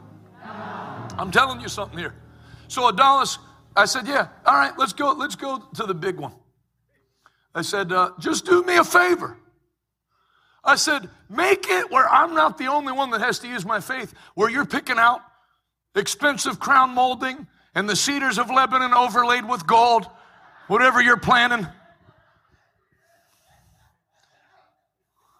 I said, will you turn your faith loose with me so that we have 2 channels? She said, I will. And that's when, 6 weeks after we gave that $1 million check to Pastor Rodney, on a Thursday, man, God is so good. God is so good. And I'm trying to teach a principle here. You're actually going to find that if you make little small projects, God's not that interested. If you plan something that you can do, God will let you do it. If you plan to do something that without Him, you can't pull it off, then God goes, now we're talking. Can you say amen? You don't ask a king for ice cream money. Anybody ever heard there's an evangelist that's based around here that has like a small ministry? His name's Jerry Savelle. Anybody ever heard of him? It's a little tiny ministry, little tiny world impacting ministry. That's a joke, by the way. He's got a massive ministry. You know what I heard him say? He was going to negotiate. I can't remember what country did Jerry Savelle build the hospital in? Was it Uganda or Kenya? Kenya? I think it was Kenya. So Jerry Savelle wants to build a hospital in Kenya. And Oral Roberts is going to supply the medical students to facilitate it. So they go to meet with the president to try to get a land grant for the hospital and explain to him how it's going to help the country. We're going to staff it with doctors. And so Jerry Savelle meets with the president of Kenya, prime minister, and Oral Roberts is sitting in the meeting, and he keeps bumping Jerry Savelle because Jerry Savelle's asking for 10 acres. And he keeps bumping him, and Jerry's going, not now. We're talking to the president. He goes, no, look what I wrote. So finally he looks at it, and it's like, doesn't make sense. He goes, what's this? He goes, it's Oral Roberts spelled backwards in front of the president. They're talking about like serious things. Oral Roberts is talking like he's going senile. It's Oral Roberts spelled backwards. And Jerry Savelle said, I said in front of the president, I'm sorry, are we boring you? And Oral Roberts said, yep, you're boring me, he's boring me, and he's boring me. Talking about 10 acres. Oral Roberts said, talking about 10 acres. How about 100 acres? How about start talking big? And the president went, now we're talking. That you actually think you're doing yourself a favor going small. I'm telling you, you get one go around on this planet. Why not do something big for God? Why not break every barrier that they told you couldn't break?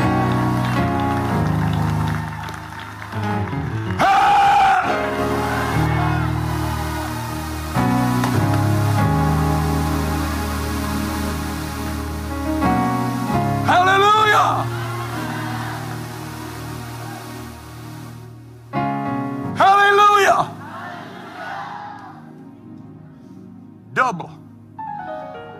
So the 1 week after we sowed that $1 million seed, and Adonis told me she'd put her faith out with me. I said, I was getting ready. I was going to go do a Spider-thon every night and morning and broadcast. Sow the word. It was the week before I went to California. And the Lord spoke to me, just stay home and rest, because I was preaching twice a day for the whole week in California, twice a day the whole next week in Tennessee, no breaks. Big deal. If you work in the oil field, you do more than that. But I just felt the Lord speak to me. Stay home and rest. Well, easy for him to say. You heard what my overhead is a month. Break that down to a week. You don't get any money playing Call of Duty. You have fun, but it doesn't pay. But I obey the Lord. All right. Stay home and rest this week, and I'll take care of the week. All right. So I obeyed. I didn't even go to our Wednesday night service. Just stayed home the whole week. Did nothing. Nothing. I mean, you know those step counters, how you're supposed to get 10,000 steps a day? I wouldn't have got 1,000 for the whole week. I never moved, even if I was hungry, if the food was out of reach. Yeah. Then Adonis calls me on Thursday. Are you coming in today? I said, oh, no, I wasn't planning on it. Why? Come in and meet me for lunch. She doesn't ask me to meet her for lunch. I said, will you tell me what's going on? She said, no, I want to show you something. I said, just tell me, because now if it's like a subpoena, I want to know now. She goes, well, somebody flew here today and dropped the check off for the church. Guess how much it is? I said, 10,000. She laughed. No. 25? 50? No. 100? No. $250,000? No. Said $1 million. Yep. $1 million check. Stay home and rest this week, and I'll take care of the week. And a lady flew up, dropped off $1 million, and flew back home. Didn't even stay for lunch. Just like that. And you know why I'm telling you that? Because Adonis, you know what she said? She said, notice they gave it to me. She said, remember how I told you I'd join my faith with you to help bring the money in? She said, you didn't bring that in. My faith brought it in. She said, because they weren't asking even to speak to you. They wanted to speak to me. So everybody say this with me. Say the power of agreement. I've never preached on this in my life. Do you know why the devil tries to put discord between you as a husband and wife? To keep your faith out of agreement. If you're fighting and arguing, even if you make up at the end of the day, you're not doing anything together. You're across with each other. But if you stay in agreement, do you know I read a statistic? The average couple, what's the divorce rate, 51% or whatever? The average couple that's in business together, the divorce rate's less than 6%. Because you're in agreement. You're not working at, well, I can't say companies because everybody takes it personally. You're working at Chuck E. Cheese. Your husband's working at Jiffy Pop. Oh, that's a thing. And you got two separate lives. But when you come into agreement, I want to tell all the husbands and wives that are here, join your faith. Oh, that's your thing. No. I said, listen to my wife. Okay, yeah, build a beautiful church, but let's make it our thing. Let's join our faith together and see what God will do. You know, we didn't have that conversation 7 years ago. We had it in March. And that $1 million came in May. And what month is it now? June? Yeah, so this is an ongoing story. You know, that's why I'm so excited, because I know I'm in the middle of a miracle. I feel it. I feel the wind of heaven.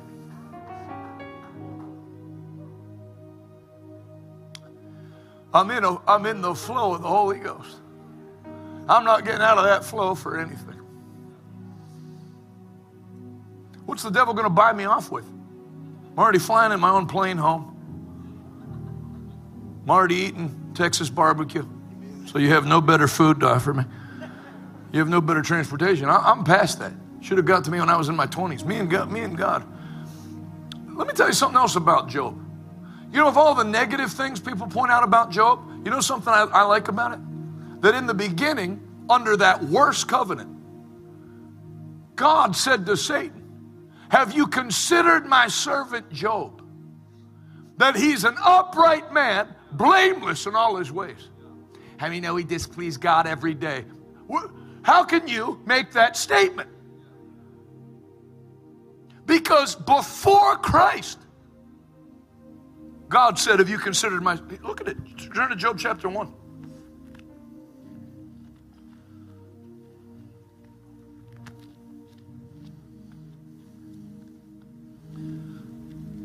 Hallelujah.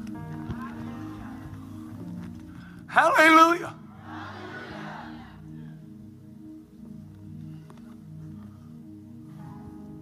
Hallelujah. What a Savior. Jesus is wonderful. King of kings and Lord of lords. We're not building something for God. God's building his own church. All he needs you to do is believe and obey. Only believe. Only believe. How things are possible. Only believe. By December, this church is ordained to have double the Sunday morning attendance and double the revenue to go with it. In Jesus' name. Somebody shout double. I say double in Spanish. Doble. Well, that's a tough one to learn. All my Spanish friends shout doble. Doble en el nombre de Jesús. Double by the fire of God. Doble en fuego de Dios. Double. Double. Double. God's not looking to get you back to where you left. He's going to take you twice as far as where the devil knocked you down from. Hallelujah!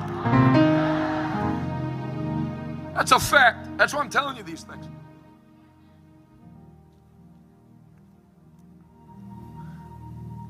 Play my Uncle Ted video so that they can see who he is before I tell what he told me, because he's a real prophet. Watch this. Praise God. Praise God. Stand, little sister. Could you hold her Bible and stuff, please? Hallelujah. Everybody lift your hands. Hallelujah. Take a step of faith.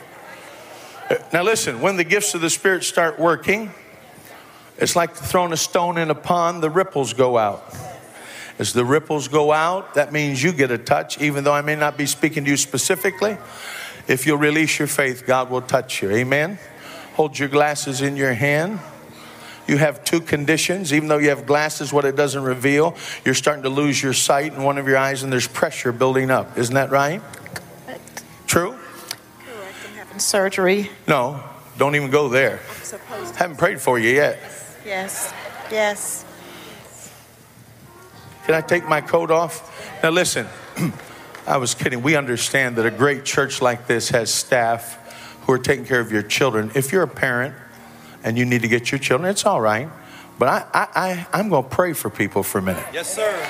Because the Lord told me, I saw you in my room when I prayed yesterday. You will not go blind in your right eye.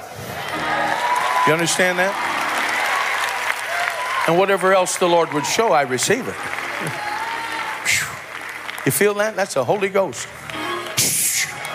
I command that spirit of blindness to come out.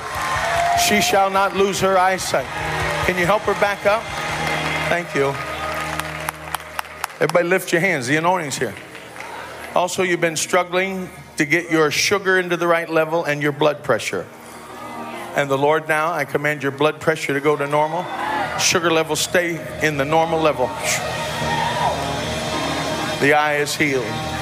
Vision. Someone shout vision. Amen. Hallelujah. I said hallelujah. Someone say hallelujah. May I pray for you, ma'am? Come here, please. Man, 6 guys. This is a well-organized church. Yes, ma'am. Bless your heart. Take my hand. When you have a broken heart or you've lost something, it hurts. But the Lord is going to restore to you today what the devil took. You believe that? Amen. A couple of weeks ago, you almost said, well, what's the use of even serving God if these things happen? Isn't that right? Yes. You sat on the edge of a bed. I see the vision. And you said, Lord, if you're real, somehow show me that you're going to help me. Didn't you say that? It was in your bedroom, isn't that right? And I wasn't there, but I am now by the Spirit. The power of God's on her. She shall not go to hell. She shall not turn her back on the Lord. She shall receive a touch. You ready? You shall be filled with the Holy Ghost and serve God with a great fire. In the name of the Lord Jesus. Lift your hand. Hallelujah. I said hallelujah. I said hallelujah. Glory to God, glory to God, glory to God. Hallelujah, hallelujah. The Lord shows me you've been faithful. This is your church. Is that right? And somehow you've served Brother Parsley in the past. And by partnering and praying and believing. I see that.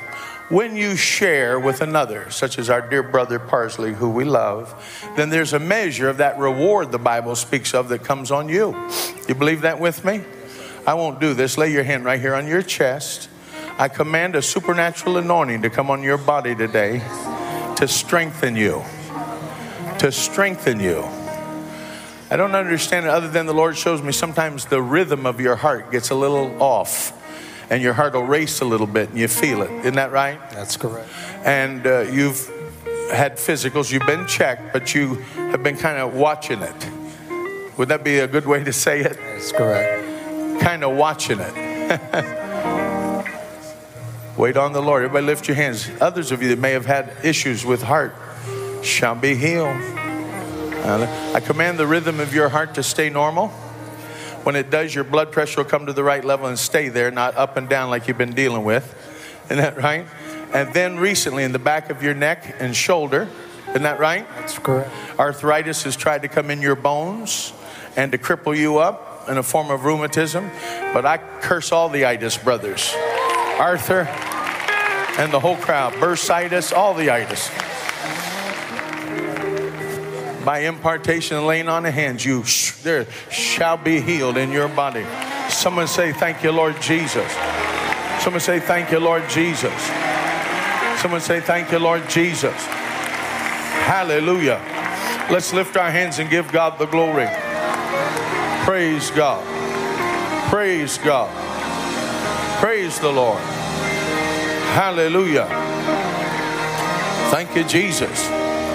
Thank you, Jesus. Hallelujah. Praise the Lamb of God. We give you the glory, Lord. Hallelujah. Someone say forever and forevermore. Everybody lay your hand on your body and receive healing if you need it. Strength if you need it. Hallelujah, hallelujah, hallelujah. Hallelujah. Hello, ma'am. Someone say, yes, Lord. Say, yes, Lord. Power of God is here. Lift your hands. The anointing is here.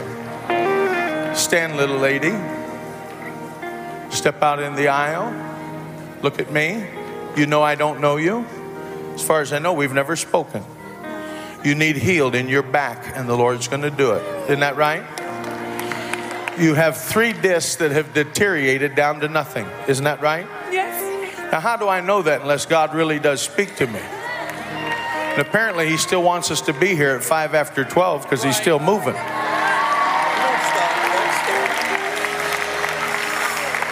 Isn't that right? Yes. And then one of your hips now has begun to go bad. Hold them if you can, guys. Amen. Are those things so? They are so. What would you say if I told you that you shall receive the working of miracles now? I'm not going to pray for God to heal 3 bad discs. I'm going to ask Him to give you all new ones.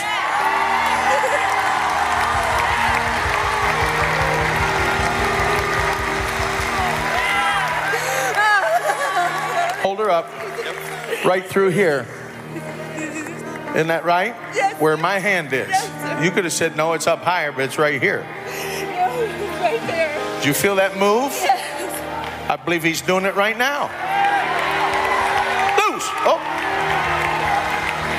Now, if someone touched you, that would be painful, wouldn't it? Yes, it would. Watch this. Painful.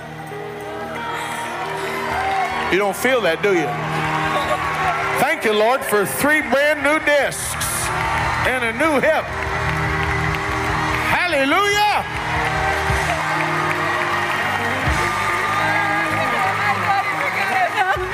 What's that? I thought He forgot about me. You thought He forgot about you. Watch this. Take my hands. Take my hand. Take a step of faith. Now watch. Stay with me.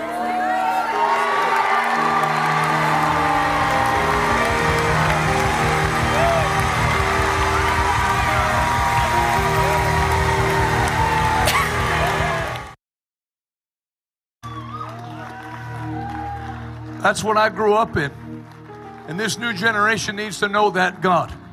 Not some distant God who doesn't care about your problems. He's a very present help in time of trouble. I said He's a very present help in time of trouble. How many know God's got His hand on your life tonight?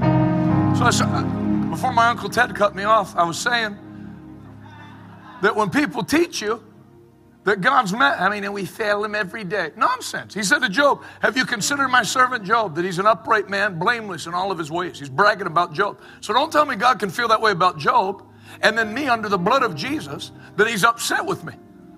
We sin every day even when we don't know it. No, that's not true. If you do, you need to stop. Jesus told a woman, go and sin no more. Look at this list of sins in the Bible. How do you do them and not know it? Witchcraft? Honey, I got so busy at work, I met up with these 3 ladies in the woods. Next thing I know, we were chanting to Satan. No, that takes effort. Murder, adultery, fornication, drunkenness, riotous living, uncontrolled outbursts of anger. You don't do those on accident. There's some spirit in religion that wants you to feel like God doesn't like you. When the whole message of the Bible is that even while you were yet in sin. Sorry, I would fail God if I didn't pray for this lady right now. Lord doesn't even want the Florida shirt on. You mind if I pray for her? Sir, you mind if I pray for her? Come right under the aisle. I won't do anything strange. God's hand's on you right now, totally setting you free. You'll never be the same after tonight. Lift both hands, close both eyes. As you do, the power of God comes upon you. Every rope that the enemy has wrapped around your life, like invisible ropes, they're burned off of your body now by fire. Every sickness and disease that has set into your body, you're healed right now. In Jesus. Be healed. In Jesus' name. In Jesus' name. Be delivered. You're going to have the best year you've ever had. Take this hand and put it on your mouth. You'll You'll never have a taste for that stuff again. In Jesus' name. That's it. It goes right now. You'll never be enslaved to that again. Mind if I pray for you, sir? Just meet me in that aisle right over there. Hallelujah. You know, I'll give you a little secret, especially if you're in the ministry, but even if you're not in the ministry. Isn't it interesting how you play a video where the word of knowledge is in operation and the anointing gets loose, and now the word of knowledge is in operation? Whatever you hang around, you get. You hang around people that smoke weed, you get high, even if you're not smoking. You hang around the anointing of healing, it'll get on you. It'll get on your body, it'll start flowing through. I'm telling you, this is a great night. I'll tell you this, not that it matters. This is the best I've ever felt in my life tonight. Hallelujah. Doesn't it feel good to know you're dead center in the middle of God's will? I'm not one step to the left, one step to the right. Sorry to keep you waiting, sir. This lady, man in the teal shirt that was with that lady, step up into the aisle. I don't forget about you. The Lord's doing a miracle for your whole family. Your whole family. And it starts at the top, which is you. Lift both hands to the Lord. Close both eyes. The power of God's on you. That thing the devil used to try to put enmity and division in your relationship there, so there'd be no agreement. God's already sorted it out. It's gone. Now you're going to enter into agreement together. Life's not going to be hard anymore. All the yelling and strife, it'll never come back. That's it. In Jesus' name. In Jesus' mighty name. Hallelujah. Be blessed. Be blessed. Be blessed. See, when people say people like me push the people down, you need to take a physics class. Mind if I pray for you? Hand of God's on you. Lift both hands, close both eyes. Man, I feel the Holy Ghost here, sir. Hallelujah. Rokoye baka. Indiarabo. Bishkandiarabo. Double. Double. Quickly double. You think God wants all the building contract money going to heathen building contractors? If you get your rear in gear, you'll get double.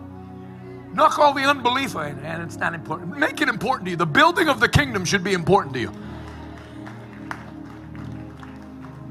Stop bidding your jobs out so low.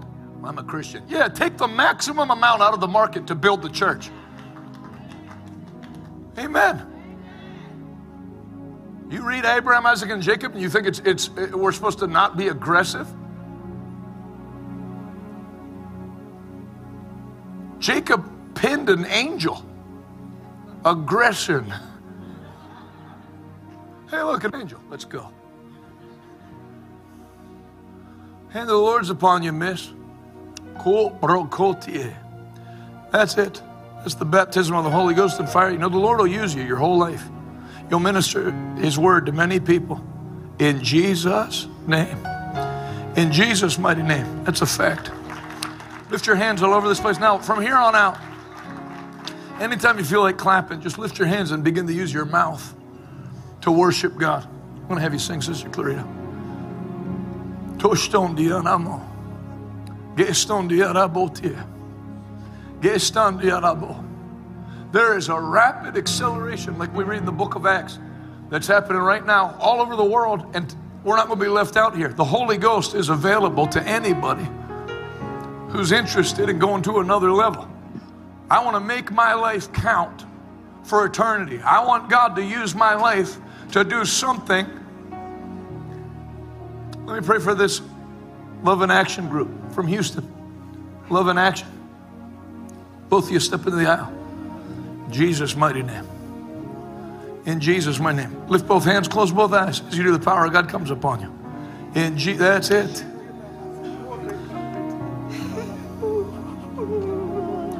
In Jesus' mighty name.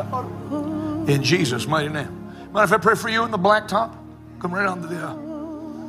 Put one hand across your heart, one hand on your belly. In Jesus' name. The Lord's going to give you 2 healings, one under each hand. That's it. In Jesus' name. Go right through you. Thank you, Lord Jesus. In Jesus' mighty name. In the name of Jesus. God's got a miracle with your name on it. If you're interested, God's got a miracle with your name on it. In Jesus' name. Now, if you want to receive, just lift both hands and open your heart and shut yourself in with God. If you want to not receive, keep your hands down and stare me in the eyes when I walk by like I just won money off of you in a poker game. Up to you. Kondorepa. Ishkandianamo. Brondorepa. God's given people all this year an on-ramp back onto the highway. People that got disconnected during COVID and the lockdowns and made bad choices, God's building on-ramps back onto His perfect will. Some of you are getting a chance right now to get on the on-ramp and get right back on Interstate 30. You're in the weeds.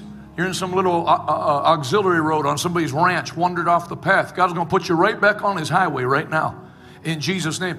You're not going to live the rest of your life in some plan B, God forging some little path for you to make amends for your mistakes. God will forgive you. God will put you right back on His path. Like He told David, pursue, overtake, recover all. Pursue, an anointing's coming on you right now. To pursue, overtake, and recover all. In Jesus' name. This lady in the Gap, black, zip up, stand up, step into the aisle. Lift both hands right there. As you do, the power of God comes upon you. You're going to another. You thought you already hit another level. I'm going to show you an even higher level, sis. In Jesus, that's it. Go right through. In Jesus' name. More. In Jesus' name. That's it. More. Take more. In Jesus' mighty name. In the name of Jesus. Let me pray for my friend with the glasses on. You've been in every meeting, I think, morning and night. The lady, and she's got a man with glasses next to her. If they would, have them both stand in the aisle. Let me pray for this guy with the beard and the lady in the green. Yep. Christmas colors. Very optimistic.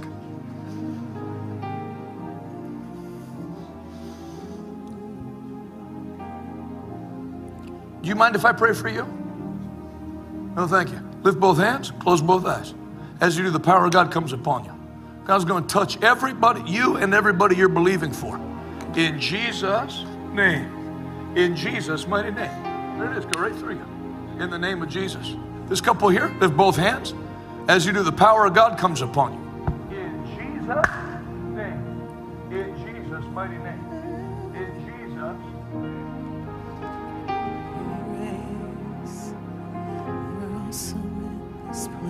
Thank you, Lord Jesus. You're going to have the best 6 months you've ever had. Now through December. Let me pray for this lady in the black and white polka dots. Mind if I pray for you? Come right out. Actually, meet me in that aisle. This one's clogged up. Let me say something before I pray for that lady I just called out. Some people have a spirit of poverty or a spirit that causes continual poverty.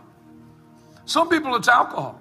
You get a job, you're doing well, then your drinking flares up, you get fired, you have an outburst at work. That's demonic. And that's still your choice. There's a demon, so that guy. No.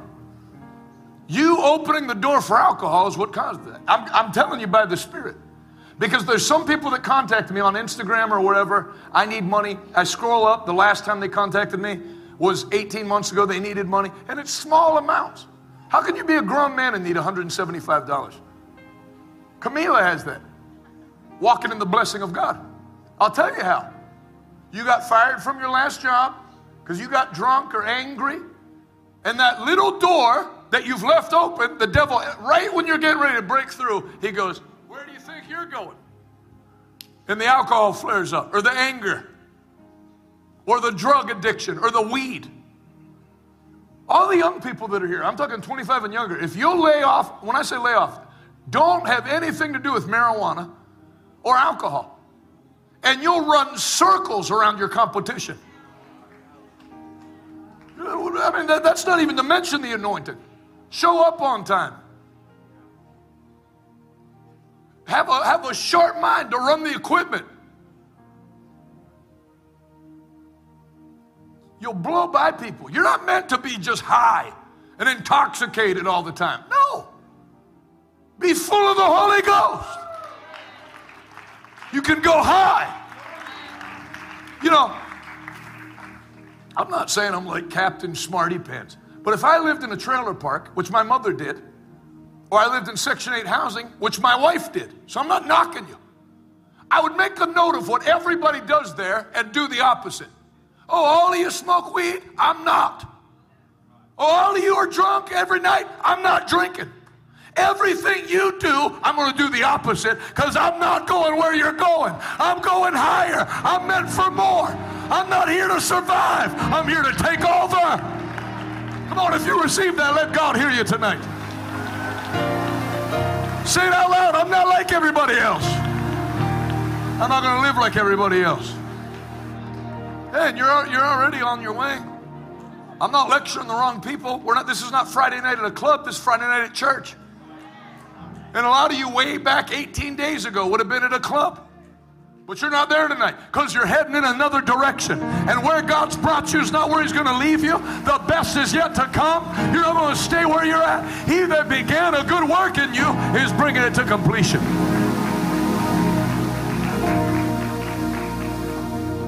Let me pray for this lady.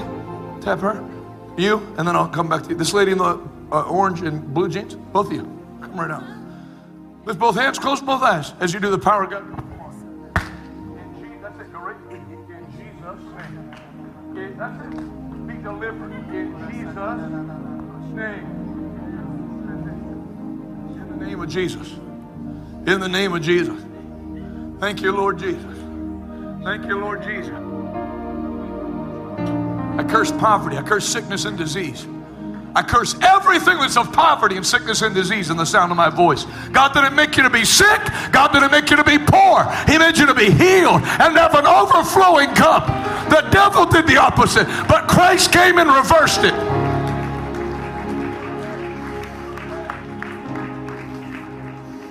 Hallelujah. Say it out loud. I'm not meant to be sick. I'm called to heal the sick. Say, I'm not called to be poor. I'm called to help the poor. And broke doesn't help broke.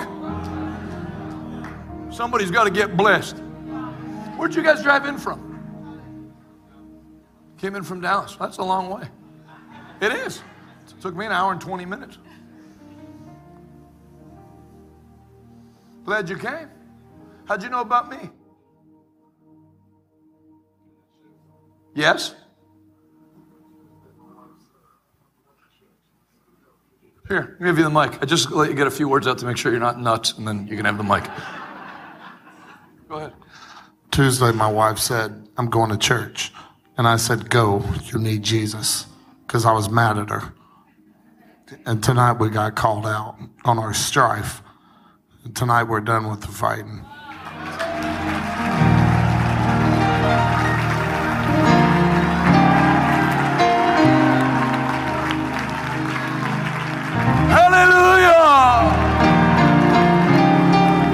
Strife. Let every marriage be healed tonight.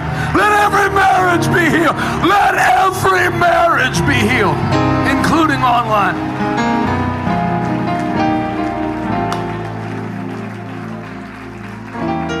Let me pray for this lady with the blonde hair. They just sat back down. Yep, step right onto the aisle. Praise God. Praise God.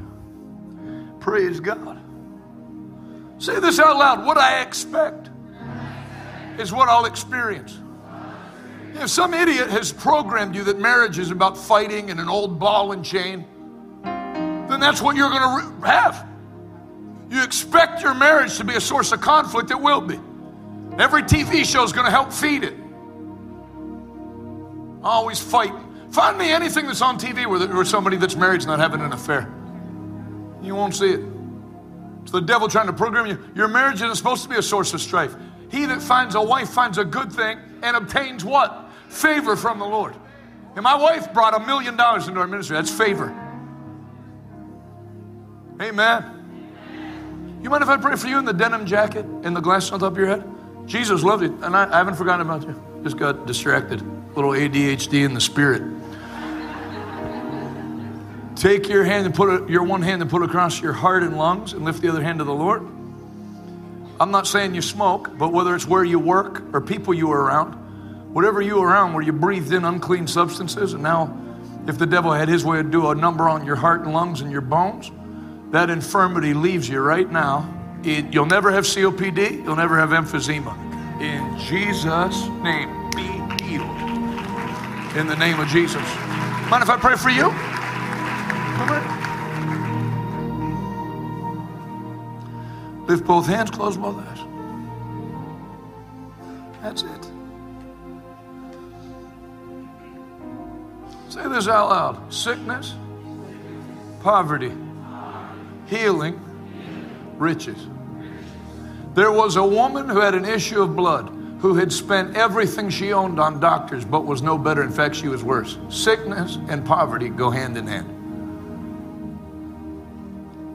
Yeah, can't make money with a hernia when you work construction.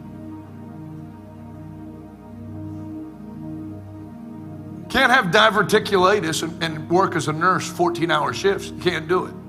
You pass out and die. So sickness is a path to poverty. That if the devil can get sickness on you, one sickness can wipe out the money of a whole family. I don't know how people can't see that you can, because you're intelligent Texans, but you'd be amazed how dumb people are once you leave the state. You know, the devil comes with... What's the first thing Satan did when God said everything he has now in your hand? Took everything he owned, then smote him with boils. Sickness and disease. Sickness is the foul offspring of its father Satan and its mother sin. How many pediatric cancer centers were there in the Garden of Eden?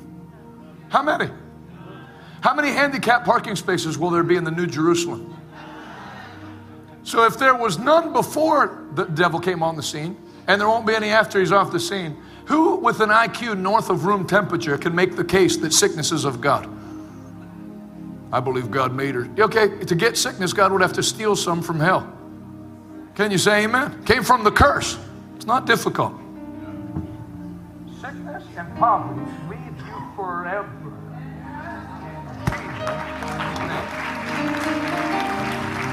I like you too. You know that? I think you two are great. I know you had a private conversation. You had one before you came to church last night and one before you came to church tonight about changes you're going to make and about getting serious with God. And the Lord heard your exact conversation. He's going to put a blessing on everything you decided to do. It's a fact. I pray for both of you. I was just going to give you the word, but might as well pray for you while I'm here. Lift both hands, close both eyes. Oh dear. Rikoto eshandianamo. I don't mean them too. I mean about everybody. You're going to have to make some decisions that I'm not carrying on for one more day, things that were shown to me as an example growing up. I'm not losing my temper. This family, you don't want to make us mad. That's not a Bible verse. You want to make me... You know, it's amazing how the devil will get you to accept something that sin is part of your ethnicity. Oh, we drink, we're Jamaican. We drink, we're Irish. We drink, we're Italian. Fill in the blank. Have you ever heard anyone say, we don't drink, we're Australian? No. So everybody, we drink. I drink, I'm Irish. I drink, I'm Polish. I drink, I'm Scottish. You don't want to make me mad, I'm Irish. I got an Irish temper. I got an Italian temper. I got a Japanese temper.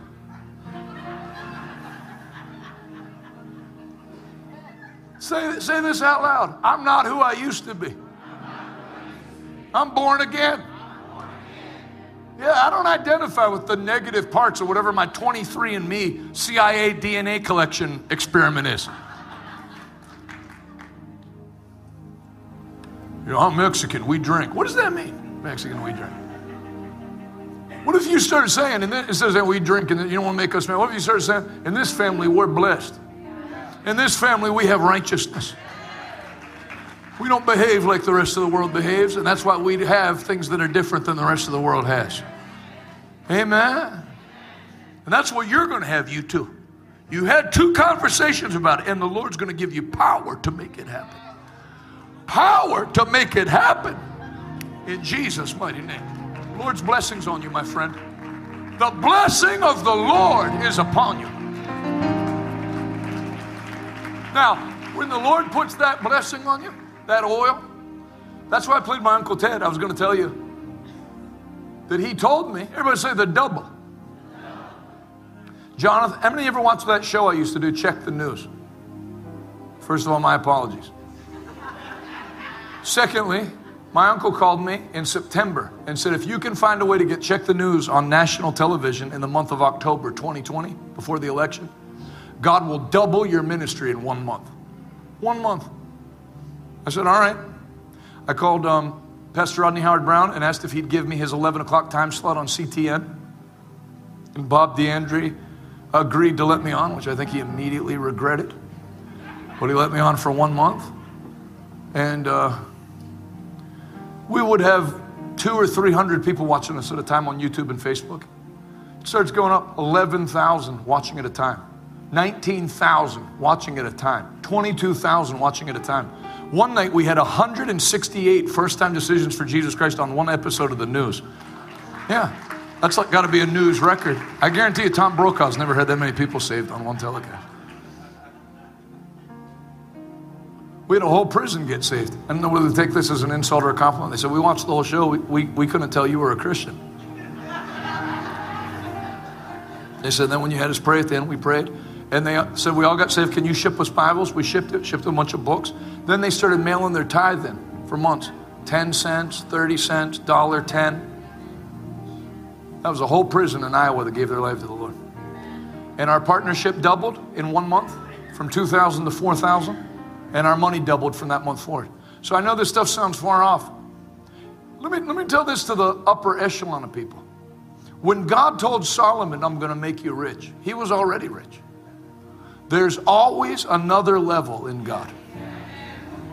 Because he's a God of continual, perpetual increase. Sorry for making you wait so long, man. Let me pray for this lady. Second to last, in the gray with the headband on. You mind if I pray for you?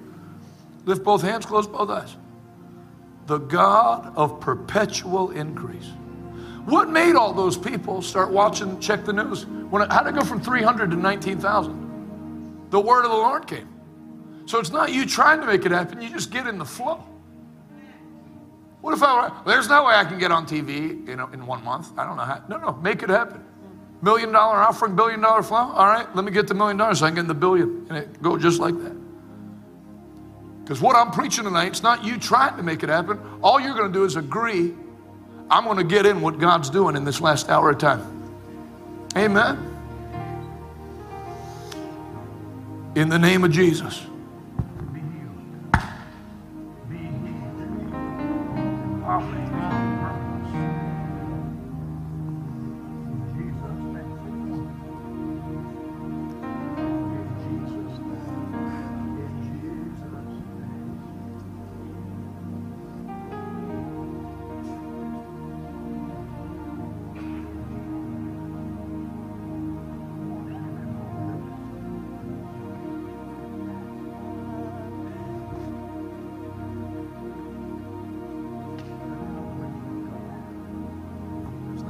Again, okay, you know what? Let me pray for this lady. Better stand in here forever. Lift both hands, my friend. In Jesus' mighty name. Thank you, Lord. Close both eyes as you do. The power of God comes upon you.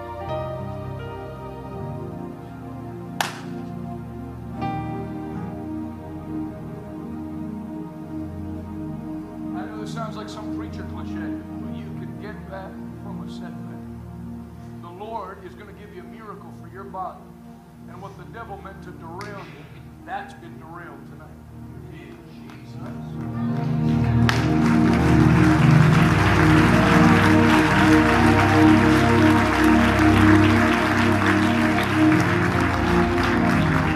I've never seen a row of young people in 21 years of preaching that I like more than you.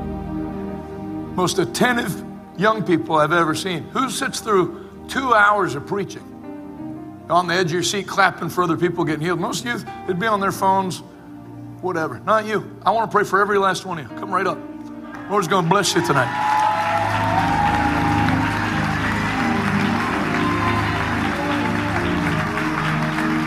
Shoulder to shoulder, right across the front.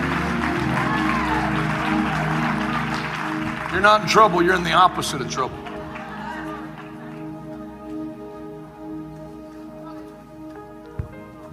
Praise God. You know, I've never done this in my life. If I haven't done,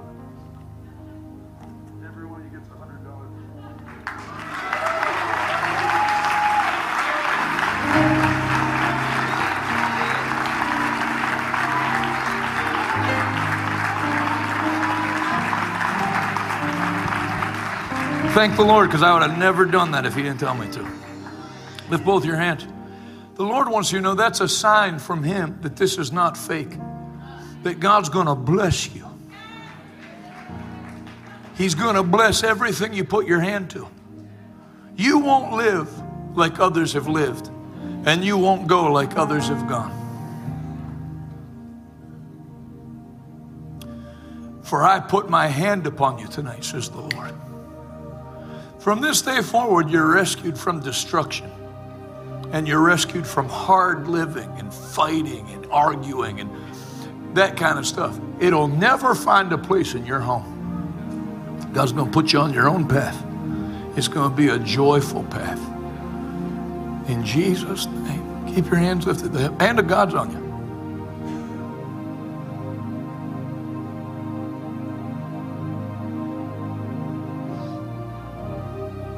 I know Jesus said wherever two or three are gathered, I'm there in the rest. But I feel like he's like here. Wherever you are, I love you. Can't see you, but I love you. Praise God. Hallelujah. Praise the Lord. Praise the Lord. Be blessed. Life won't be hard ever again. In Jesus. In Jesus' name. In Jesus' name. In Jesus' name. I feel like you asked the Lord to help you with something, and he wants you to know he heard your prayer, and he's helping you right now. That's it. That's Jesus' hand. Take more. In Jesus' name. Just stay there and let the Lord touch you at the altar. I pray for my friend with the blonde highlights, and then you with the jean jacket, sitting together. Come right out into the aisle. Hand of the Lord's upon you. You can stand right there. Just stand shoulder to shoulder. Lift both hands, close both eyes. Thanks for letting this fake cowboy pray for you. Lift your hands up even higher. As you do, the power of God comes upon you. I'll tell you the same thing I told the youth. Life won't be hard anymore. Put this hand on your lower belly. Lord gives you 3 miracles on your inside.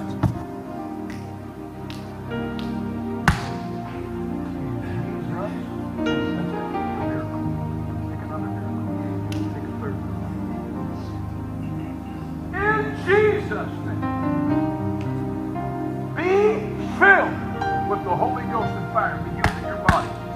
Take more. In Jesus' name.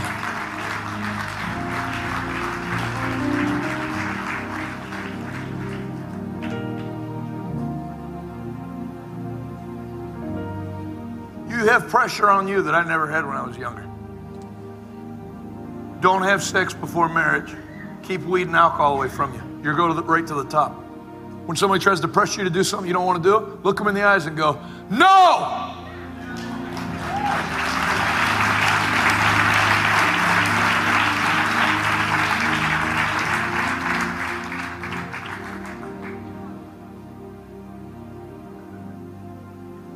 You're going to do great things in life. You're going to do great things in life. Praise God. I love you guys. You can go back to your seat whenever you want. You got a great future ahead of you. In Jesus' name. Hallelujah.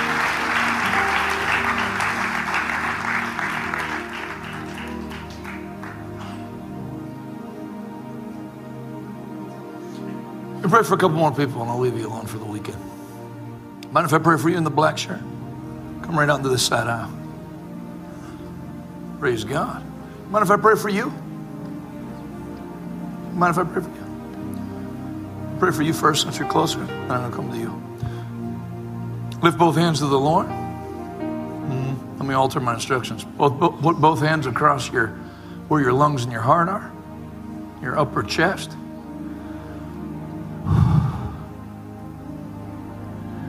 In Jesus' name, be healed in your body. In Jesus' mighty name. I know in my spirit, you've been correcting your diet. You've been doing everything you can do in the natural, health-wise, but now the Lord's going to give you what that stuff's going to give you. In Jesus' name, amen. Nice to meet you. Put one hand across your heart and lungs, lift the other one to the Lord. You'll never have COPD or emphysema, lung cancer, or heart trouble. Believe that with me? In Jesus' name. In Jesus' mighty name. Praise God. Whatever kills the women in your family won't kill you. In Jesus' mighty name. Amen. Hallelujah. Sorry you got such bad seats that you had to have binoculars. God bless you. Such great people here. Amen. Feel the Lord touch you? That's Jesus. Now, just like you feel him here, sorry, not really supposed to be here. Just like you felt the Lord touch you, he don't go away now. He's a friend that sticks closer than a brother. You can talk to him.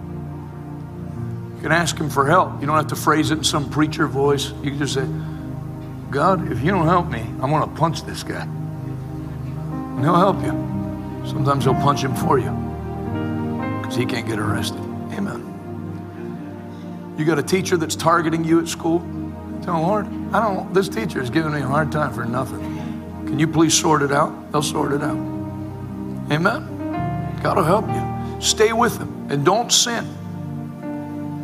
Don't do what other people do. It'll mess you all up. It'll shorten your life. Don't do it. You can have a super good life. The devil will give you a blessing up front, then you don't live to spend it. But God will bless you. He'll keep blessing you. And you live a long time and get to enjoy it. Amen. Love you, ladies.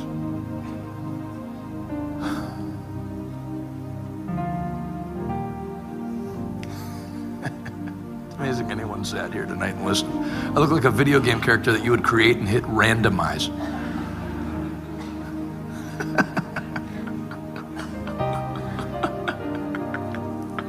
I look like an avatar that you would design on Grand Theft Auto, like at 2 in the morning. I put a purple jacket and a cowboy hat.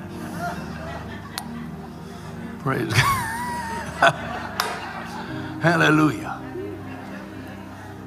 Every head bowed, every eye closed. We've had almost 150 people come forward to receive Jesus Christ. Let me pray for this lady right here. Hand of God's on you. Mind if I pray for you? Come right on. Lift both hands. God's hands on you. I don't know who prayed for you when you were a little girl. God's going to answer all their prayers right now tonight. In Jesus' name. You had somebody in your family that was older. Use her, Lord. Bless her, Lord. Prayed like that for you when you were a little girl. No, Lord.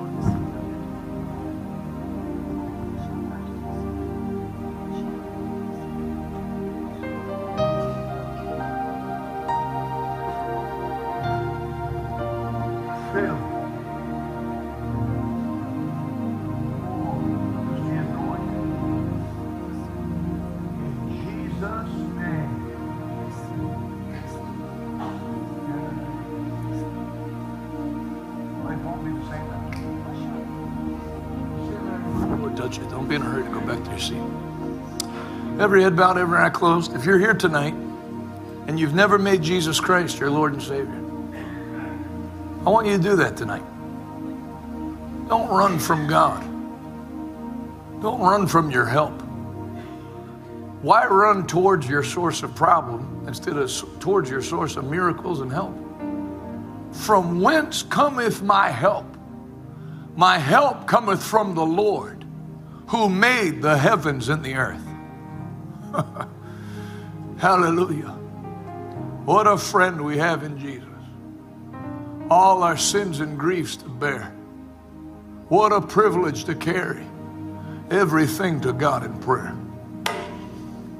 And it just starts with a commitment to turn your back on sin and give your heart to to Jesus Christ. Have you ever done that? Then secondly, if you have done that before, have you stayed living a pure and holy life? You don't know that song, do you, Sister Clea? That your husband's playing? Do you know it? I believe so. Play that one time, Brother Tony. Sing it if you know it. No problem if you don't, Sister Clarita. Every hand lifted. And we'll give the altar call. The anointing will get even stronger.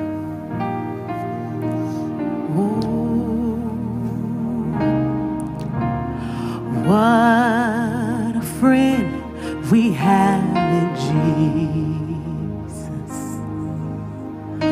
All our sins and griefs to bear. What a privilege to carry everything to God in prayer. Oh, what peace we often forfeit. No, what needless pain we bear. All because we do not carry everything to God in prayer. Oh, what a friend we have in Jesus. If you know it, sing it with her. All our sins and griefs to bear. What a privilege to carry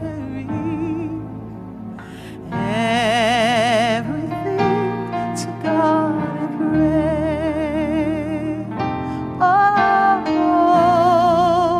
what peace we often forfeit, and oh, what needless pain we bear, and oh, because we do not carry everything to God in prayer.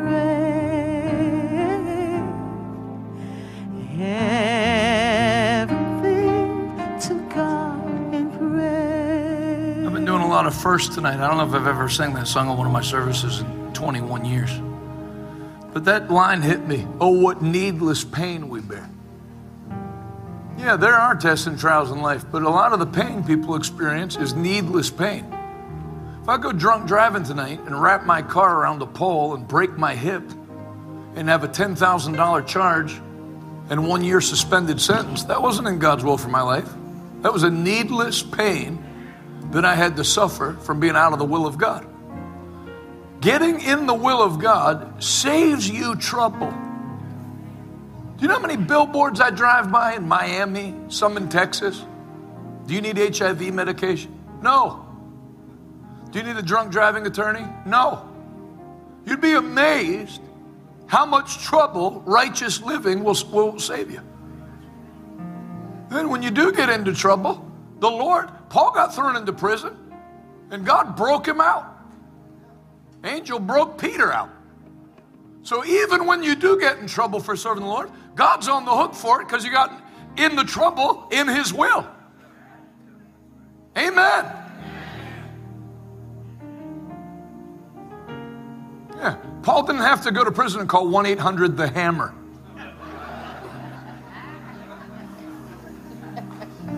We'll get justice for you. No, just prayed and sang praises to God. So I'm asking you a second time, are you living in God's will? Are you living redeemed? Have you bought into the lies of American preachers? You can't you can't sin your way out of God's grace. You didn't do anything to earn your salvation. You can't do anything to make it go away. Oh, okay. Enjoy yourself. I'll take things people say on the way to hell, Alex, for 200. If you can't sin your way out of God's grace, then what's hell for? Who's there? Is it empty? Is there no hell? No, hell's full of people. Because Paul said you can frustrate the grace of God. And I'm telling you that because I don't want anybody leaving this meeting with this sweet spirit of Jesus here. And go out those doors and go to hell. There's no sin worth going to hell over. There's no beverage worth going to hell over.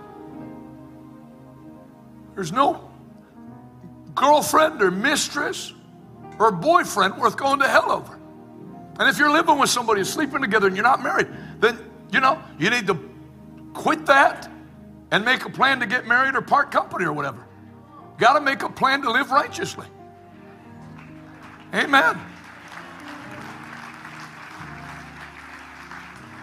And if that guy won't agree to it, then you automatically know he's not worth your time. Same with a woman. I don't want that. Yeah, of course you don't. Live righteously. Jesus is coming soon. Amen. If you're here, every head bowed, every eye closed, if you say, Jonathan, I've never made think about it. Can you identify a time in your mind right now where you made a public commitment to make Jesus Christ your Lord and Savior? If you say, no, I can't. I can't think of a time where I've ever made things right with God. Then do that tonight. Lay your head to your pillow tonight, maybe for the first time, knowing you have peace with God and your sins are all forgiven. Number two, if you say, yes, I have done that before, but I need to do it again. I've fallen back into sin. I've allowed things to start getting introduced into my lifestyle that the Bible calls sin, or that leads to things the Bible calls sin. But tonight I make a decision. I'm getting rid of sin. I'm not letting sin get rid of me. Because sin destroys everything it touches. Inflation has not changed sin's wages. There's still death 100% of the time.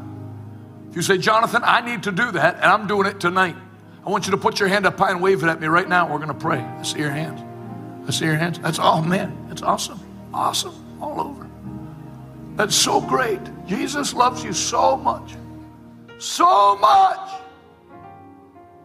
You don't have to talk him into saving you. He already died for you. All you guys got to do is grab the rope and climb in. Everyone that lifted a hand and meant business with God, I want you to quickly come from your seats and line straight across the front. We're going to pray right now. Come right now. Right now. This is your night. Amen. Amen. Amen. Amen.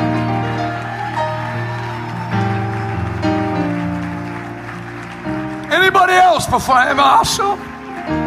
Who else before we pray? What a great night. Awesome.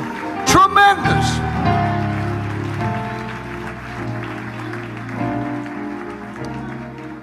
You know, the Bible says there's more rejoicing in heaven over one sinner that comes home than 99 that remain righteous. So if there's rejoicing in heaven and you're seated with Christ in heavenly places, that's why any preacher will tell you, when people come to the altar, you can feel the party on the inside of you. Mas. Oh! Awesome. Awesome. So awesome. Anybody? Yeah. Yeah. Woo. Hallelujah. Anybody else before we pray?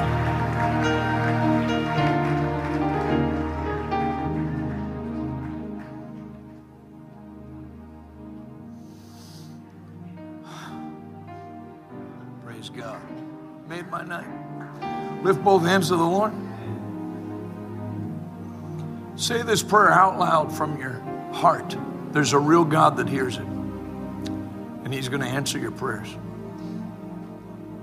Say this nice and loud. Heavenly Father, I've come forward tonight to give you my life.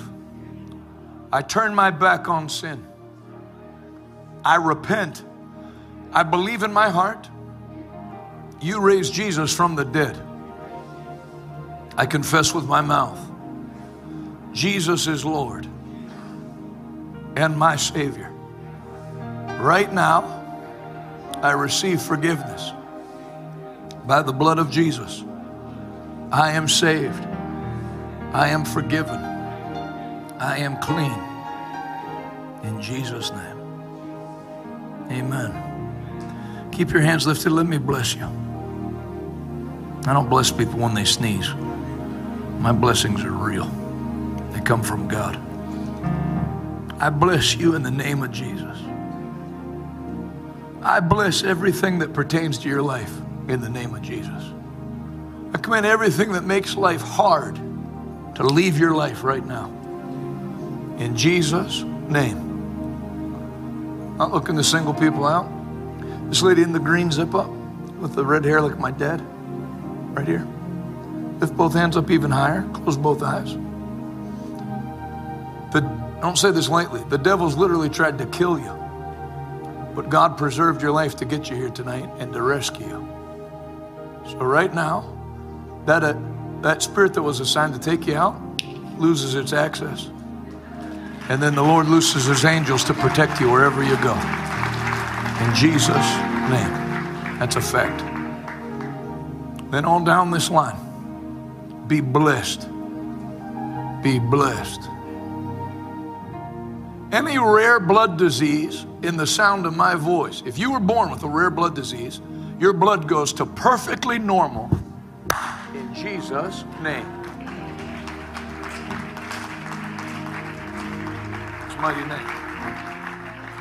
In Jesus' name. In Jesus' name. In Jesus' name.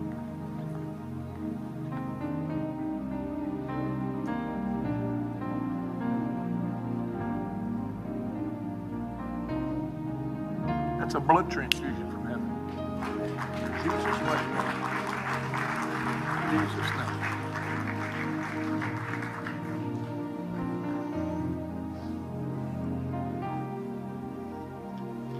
Be blessed. Be blessed. Be blessed. Be blessed. Be blessed. Life's not allowed to be difficult anymore. His yoke is easy. His burden is light. That's it. Go right through it. In Jesus' name. In Jesus' name. No more hardship.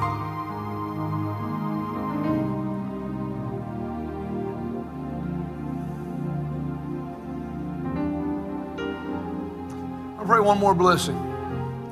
The Bible says you'll hear a voice behind you saying, "This is the way, walk ye therein." You'll always know what step to take, and then God will give you the power to take the right step. When you feel to leave a living room, leave.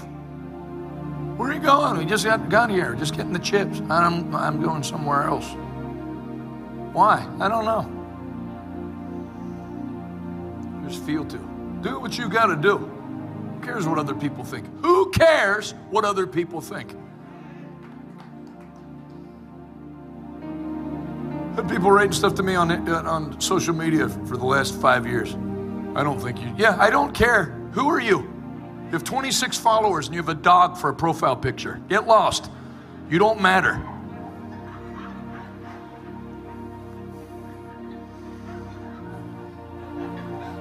Could be AI for all I know. Will it affect my decision? No. Do the right thing. Whether anybody's for it or whether anybody's against it. It won't make any difference. And God's going to give you the strength to do that in Jesus' name. Welcome to the family of God. Your sins are all forgiven. Your name's written in the Lamb's Book of Life. Now, before you go back to your seats,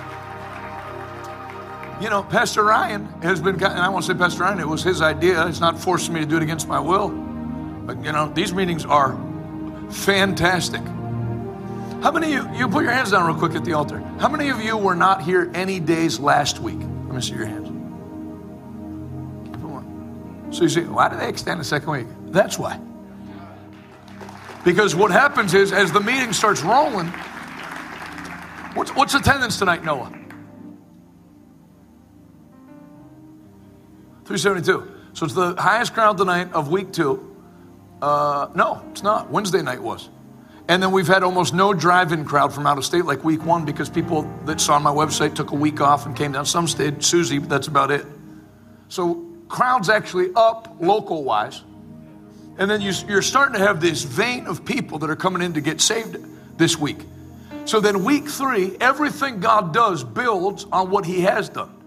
So this week 3 is going to be a blowout week. If I were you, I'd spend all day Saturday with a big smile on my face because you're going to have the best 7 days that you've ever had in your life. We're going to watch the devil continue to get his kingdom wrecked locally, statewide, and nationally. In Jesus' name. If you don't have a home church, make this your home church. At 10:30 a.m. Sunday morning, you got to be here. You got to start. No, I have to work. Tell your boss you have to be in church. Tell your boss you're a full-time Christian and a part-time employee. And then if you do have a church, send them an email and let them know that you're going to now be going to this church. And thank you for all that you've done. You guys have, thanks for the memories. We love you. You can put like a smiley face emoji with like a birthday hat emoji. And it'll be fine. But this is the place to plug in. So do that. And then please, don't let this be my last crack at you. Sunday night through Friday night, I'd like not only you to come, I'd like to meet your family. I told that story in week 1 that my dad, who preached Tuesday night, he had that revival in Otisville, Michigan, and they had one lady was the only person from her family that went to church. By the end of the revival, 48 members of her family came to church. So you think if you start inviting, imagine it just go like a ripple through your whole family. Your alcoholic uncle gets saved. His second wife gets saved. Like God just blow the whole thing up. Can you say amen? That happens in extended meetings. I believe that's going to happen. How many of you believe that with me? I love you. Congratulations. Welcome to the family of God. Give your new brothers and sisters a big hand clap as you return to your seat. You return to your seat. God bless you. God bless you. Give Jesus a great big hand clap.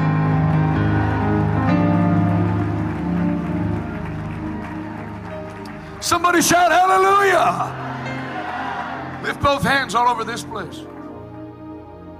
Be blessed in Jesus' name. Be healed in Jesus' name.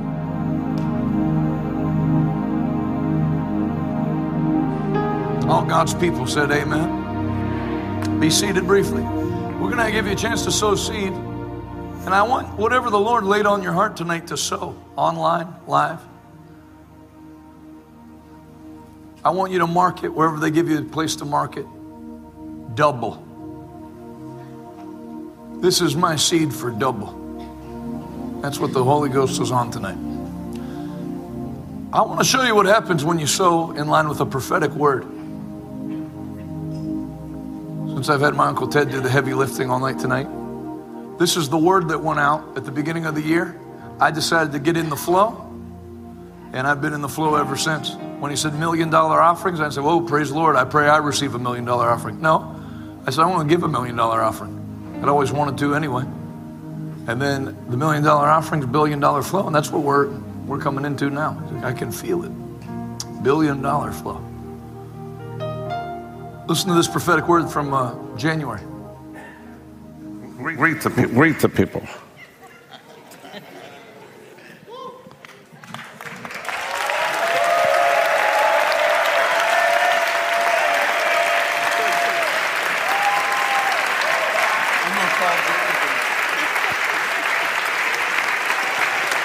Praise God. Amen. I was just thinking of the verse of scripture where the Bible says, and the Spirit of the Lord came in the midst of the congregation upon Jehaziel and said, the battle is not your battle, but the battle is the Lord's. And I was looking at a modern translation, and it said, you're going to make it. Hallelujah. So if God's fighting the battle, you're going to make it. Hallelujah. The doctor tells you you're going to die, you're going to make it. If you wonder where the next dollar's coming from, you're going to make it. And it'll turn into $1 million. Hallelujah. If you wonder what you're going to do next, you're going to make it. Hallelujah. You're going to make it when nobody else is making it. Glory to God. Hallelujah. Hallelujah. The battle's not your battle. The battle is the Lord's. The battle is the Lord's. The battle is the Lord's. He's never lost one fight. Glory. I'm going to make it.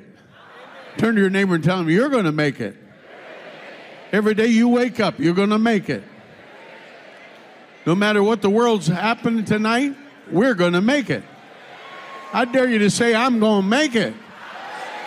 Shout, I am making it. Right now. The battle. Not my battle. Basil, the battle is the Lord's. Hallelujah. I'm making it right now in the name of Jesus. In the name of Jesus, I am making it right now. The singers are out ahead of us. I hear them singing. Hallelujah. Oh, praise the Lord. I said, praise the Lord. For his mercy endures forever. Praise the Lord. For his mercy endures forever. Just today, the mayor of Atlanta sent me the contract for Turner Field. Hallelujah. I'm the only preacher they're letting in this year, they said. But I think I'm going to spearhead it. You go in there. Amen. Because the battle is not my battle. The battle is the Lord's. The battle is not your battle. The battle is the Lord's. We're going to make it. Hallelujah. The mayor didn't know it, but he's going to make it. Hallelujah. What he made happen for me, God's going to make happen for him. Hallelujah. Last time I was there, the mayor was Hakeem somebody, and he took me for every nickel he could get. And there was a lady that helped me. Her name was Keisha Bottoms. And I got so happy, I said, Keisha, you're the mayor now. I'm making you the mayor. And a few months after I left there, they called and said she became the mayor in January. Amen. And she was the mayor the last 4 years. But now the guy that's there now, he's a spirit-filled brother. Hallelujah. The battle's not your battle. The battle is the Lord's. I dare you to lift your hand and just say, Lord, I'm winning. I'm winning my battle right now. I'm making it right now. I'm not going to fail. I'm not going under. I'm not going to be disappointed. I'm not going to be discouraged. I'm not going to let anything keep me down. I'm going to make it because the battle is not my battle. The battle is the Lord's. Hallelujah. Everything's turning around for my good. Oh, hallelujah. Hallelujah. Woo! Woo! Woo! Hey! Hey! Hey! Hey! We're making it right now. Oh, glory to God. Then look at your neighbor and tell him, you're going to make it, you're going to make it, you're going to make it, you're going to make it, you're going to make it, you're going to make it, you're going to make it, you're going to make it. Hey, glory to God. You are making it now. Battle's not your battle. The battle's not your battle. The battle's not your battle. The battle is the Lord's. Hallelujah. The Spirit of the Lord said $1 million offerings, $1 billion flow. Hallelujah. Oh, Rash. Said that, I said under my breath in the front row, I was at $1.9 million in our ministry account. I said, Father, if you get me to 3, I'll give him 1. And 1.1 extra came in 6 or 7 weeks right after I said it. And I gave the 1, and which knocked us back down to 1.9. And then we're at about 3.6 now, up higher than when we gave the $1 million. And we're up higher than it within about 3 weeks when we did it. So you can listen to prophecy, you can scoff at prophecy, you can clap for prophecy, or you can get in the flow with it. Okay, Spirit of the Lord says $1 million offerings. Rather, well, I wonder if that'll actually happen or not. Gee, I wonder who will give it to Pastor Rodney. How about, I want to do it. I want to be part of of Holy Ghost prophecy. Continue. 4 the year's over. $1 million offerings, $1 billion flow. Glory to God. You're going to make it. Hallelujah. You're making it right now. You're not even faking it. You're making it. Glory to God. Hey, Shekinah Maha. Hallelujah. The battle's not your battle. Hallelujah. The battle is.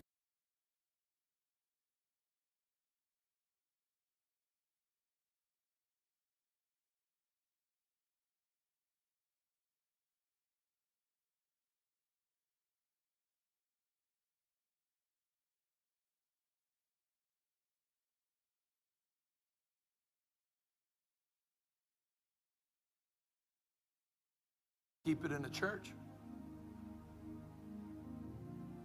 They had to move it all to convention centers. Everybody say fresh wind.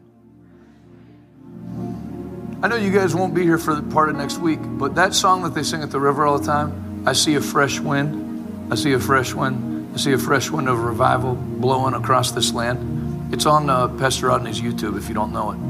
I'd like to start singing that in our road meetings because I see it. I feel a fresh wind. I don't feel coming here like it's my third time coming to this church, and the people like me and brother. I feel a fresh wind. Amen. I feel a fresh wind. Praise God. Continue. Sorry. Is the Lord. The Spirit of the Lord God. The Spirit of the Lord comes upon you in the midst of the congregation. He'll spin you like a top. You'll run like a deer. Glory to God. The battle's not your battle. The battle is the Lord's. Hallelujah. There'll be a new wind and a second breath. Glory to God. Be a fresh wind from glory. Hallelujah. Take you around the world and up and down and all around. Oh, the battle's not your battle. The battle is the Lord's. Hallelujah. Did I tell you you're going to make it? Hallelujah. No more struggling. Glory to God. Amen. Amen. Hallelujah. And so I tell every one of you, you're going to make it. Look up to your elder brother Jesus right now. Say, Lord, thanks for helping me make it. Whatsoever's born of God overcomes the world. This is the victory. Our faith, our faith, our faith, our faith. As you know, because it's probably the 4th or 5th time I've played this, but for me, because my uncle, if you're a faith preaching evangelist, you find other faith preaching evangelists because you're a rare breed. You get criticized by everybody in church and out of church. So my uncle met Pastor Rodney when they were both in their early 30s, and the joy hadn't even hit yet. I think my uncle met Pastor Rodney the meeting before he had his joy, where the joy broke out in Rochester, New York. They met in Rhode Island. And my Uncle Ted at that point when I say didn't have a house, he didn't have an apartment. If he didn't have meetings, he went back to stay with his mom and dad, with his wife and Teddy. He had nothing. And Pastor Rodney, I want to say he had nothing, but close to nothing. Just come over from South Africa with $300. And so I was there for that. Now you see him all with the balconies paid for. Then my Uncle Ted, putting his tent up in Atlanta and plenty of money and big old Rolex Daytona on his wrist that somebody gave him. It's just, I saw him in the beginning. I see him now. It's not difficult. Just stay in the flow. Don't commit adultery. Don't take pictures of your no-nos and send them to other people. Simple steps to not get out of the flow. Everybody say, don't sin. No, it needs to be said. People lose their ministries. Here's the thought. When you're coming out of the shower, put the camera away. Wait till you get to Olin Mills and have someone else take the picture. Amen. Praise God. It's a word for somebody. Somebody online. Somebody online right now putting away their phone. How do you know? You only go up with God. These preachers tell people you only go up with God. Paul was in prison. Yeah, and then what happened, dummy? Not you. What happened when Paul got thrown in prison? Did he stay there for 13 years? Was he broken out that night? Was the jailer converted? Do Bible scholars tell us the jailer became the pastor of the church in Philippi? Yes. So don't tell me. Well, you know, it's like people don't read all of Job. People don't read all the book of Acts. Paul went to prison. Yes, keep reading. Amen? So, and there's a flow. There's a flow in the offering last night. I think that guy came and put 2 cases. I don't know whether they were musical instruments or weapons. One of the meetings that we did, we had a couple people give weapons as an offering. And you know, a lot of times when a man sows a gun, it's a precious seed. And they'll come up and tell you, this was my dad's revolver, and it was made, there's only this many of these, and I felt to sow it. It's the Lord having somebody give. You know, for some people, their revolver is their Isaac. It would be easier for them to put a knife through their son's heart than to give that gun away.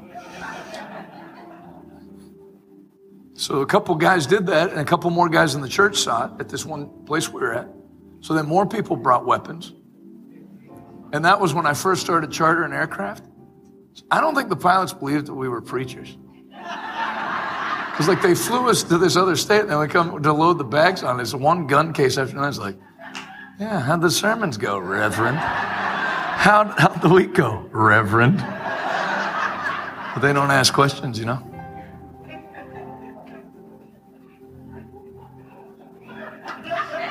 I got a friend in Pittsburgh. He runs a jewelry store. He's from Ukraine. I don't think he believed I was a preacher for a long time, because we started having people give us Rolexes and stuff on the road. So I can only wear one. So I'd take them and cash them in. If they were given to me personally, I'd cash them in. If they were given to the ministry, we'd cash it in. So, you come with 3 Rolexes. Where'd you get these from? Oh, they were given to me. And he'd be like this. Yeah, they were given to me. The guy gave it as soon as I put the 45 to his head.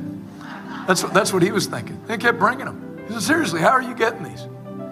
I said, they're given to me.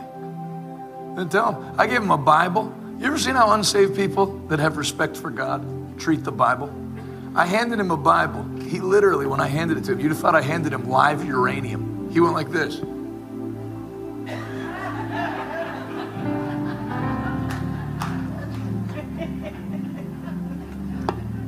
When I came back to visit him, it was in the exact same place. Like God was going to jump out and strangle him. Praise God. He's a good guy. Been inviting him to church. Is that my Bible? Why did you take my Bible?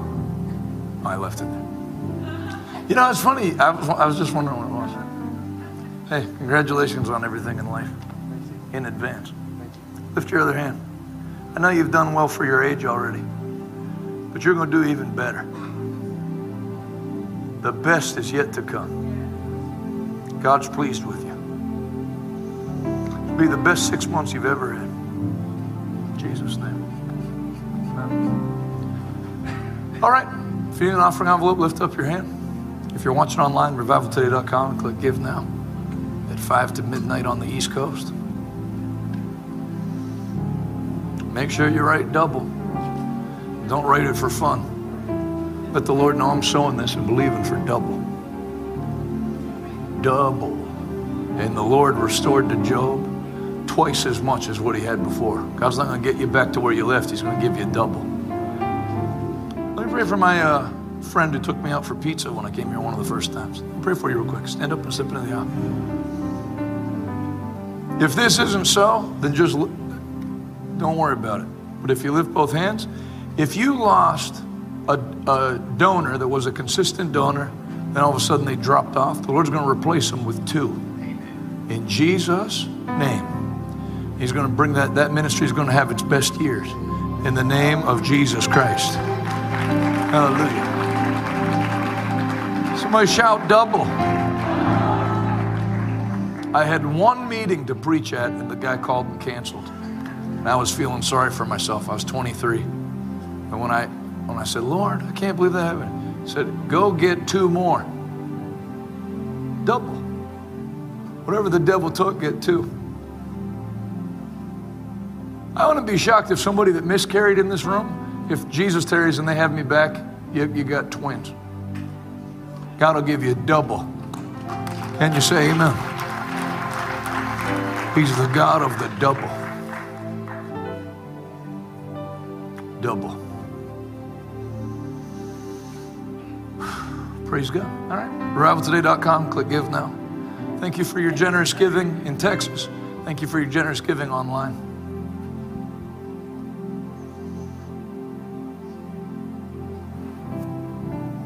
Double. Sunday morning, 10:30, here at Church in the City. If you're in Pittsburgh, I'll be at Revival Today Church Sunday morning. I'm spending about 55 grand to come see you. So if you could just make it out from your house to the church, I'd appreciate it. But I'm not holding it over your head, but it'd be very easy for me to say, I'd also be preaching Sunday morning. We're going to stay here in Texas. I love you a lot. So let me make sure I get a chance to preach at you. In Jesus' name. Father, I thank you, since these Texans don't wait for prayer, I'll just bless them as they come. Thank you for 100-fold return on every seed that's sown. Let everybody in this building double from where they are now by December 31st, double. Double! In Jesus' name. All God's people said amen. Hey, this is Jonathan Shuttlesworth. I want to thank you for listening to my podcast, or if you're listening to my wife's, thank you on her behalf. If you want to be more than just a casual listener and stand with us as we take the message of the gospel of Jesus Christ to our generation, go to revivaltoday.com and click Give Now and be a part of the 1,000 monthly partners that we're believing for. I have a special gift that I'll send to you today, and I'll say thank you in advance. Until next time, thanks for listening. See you later.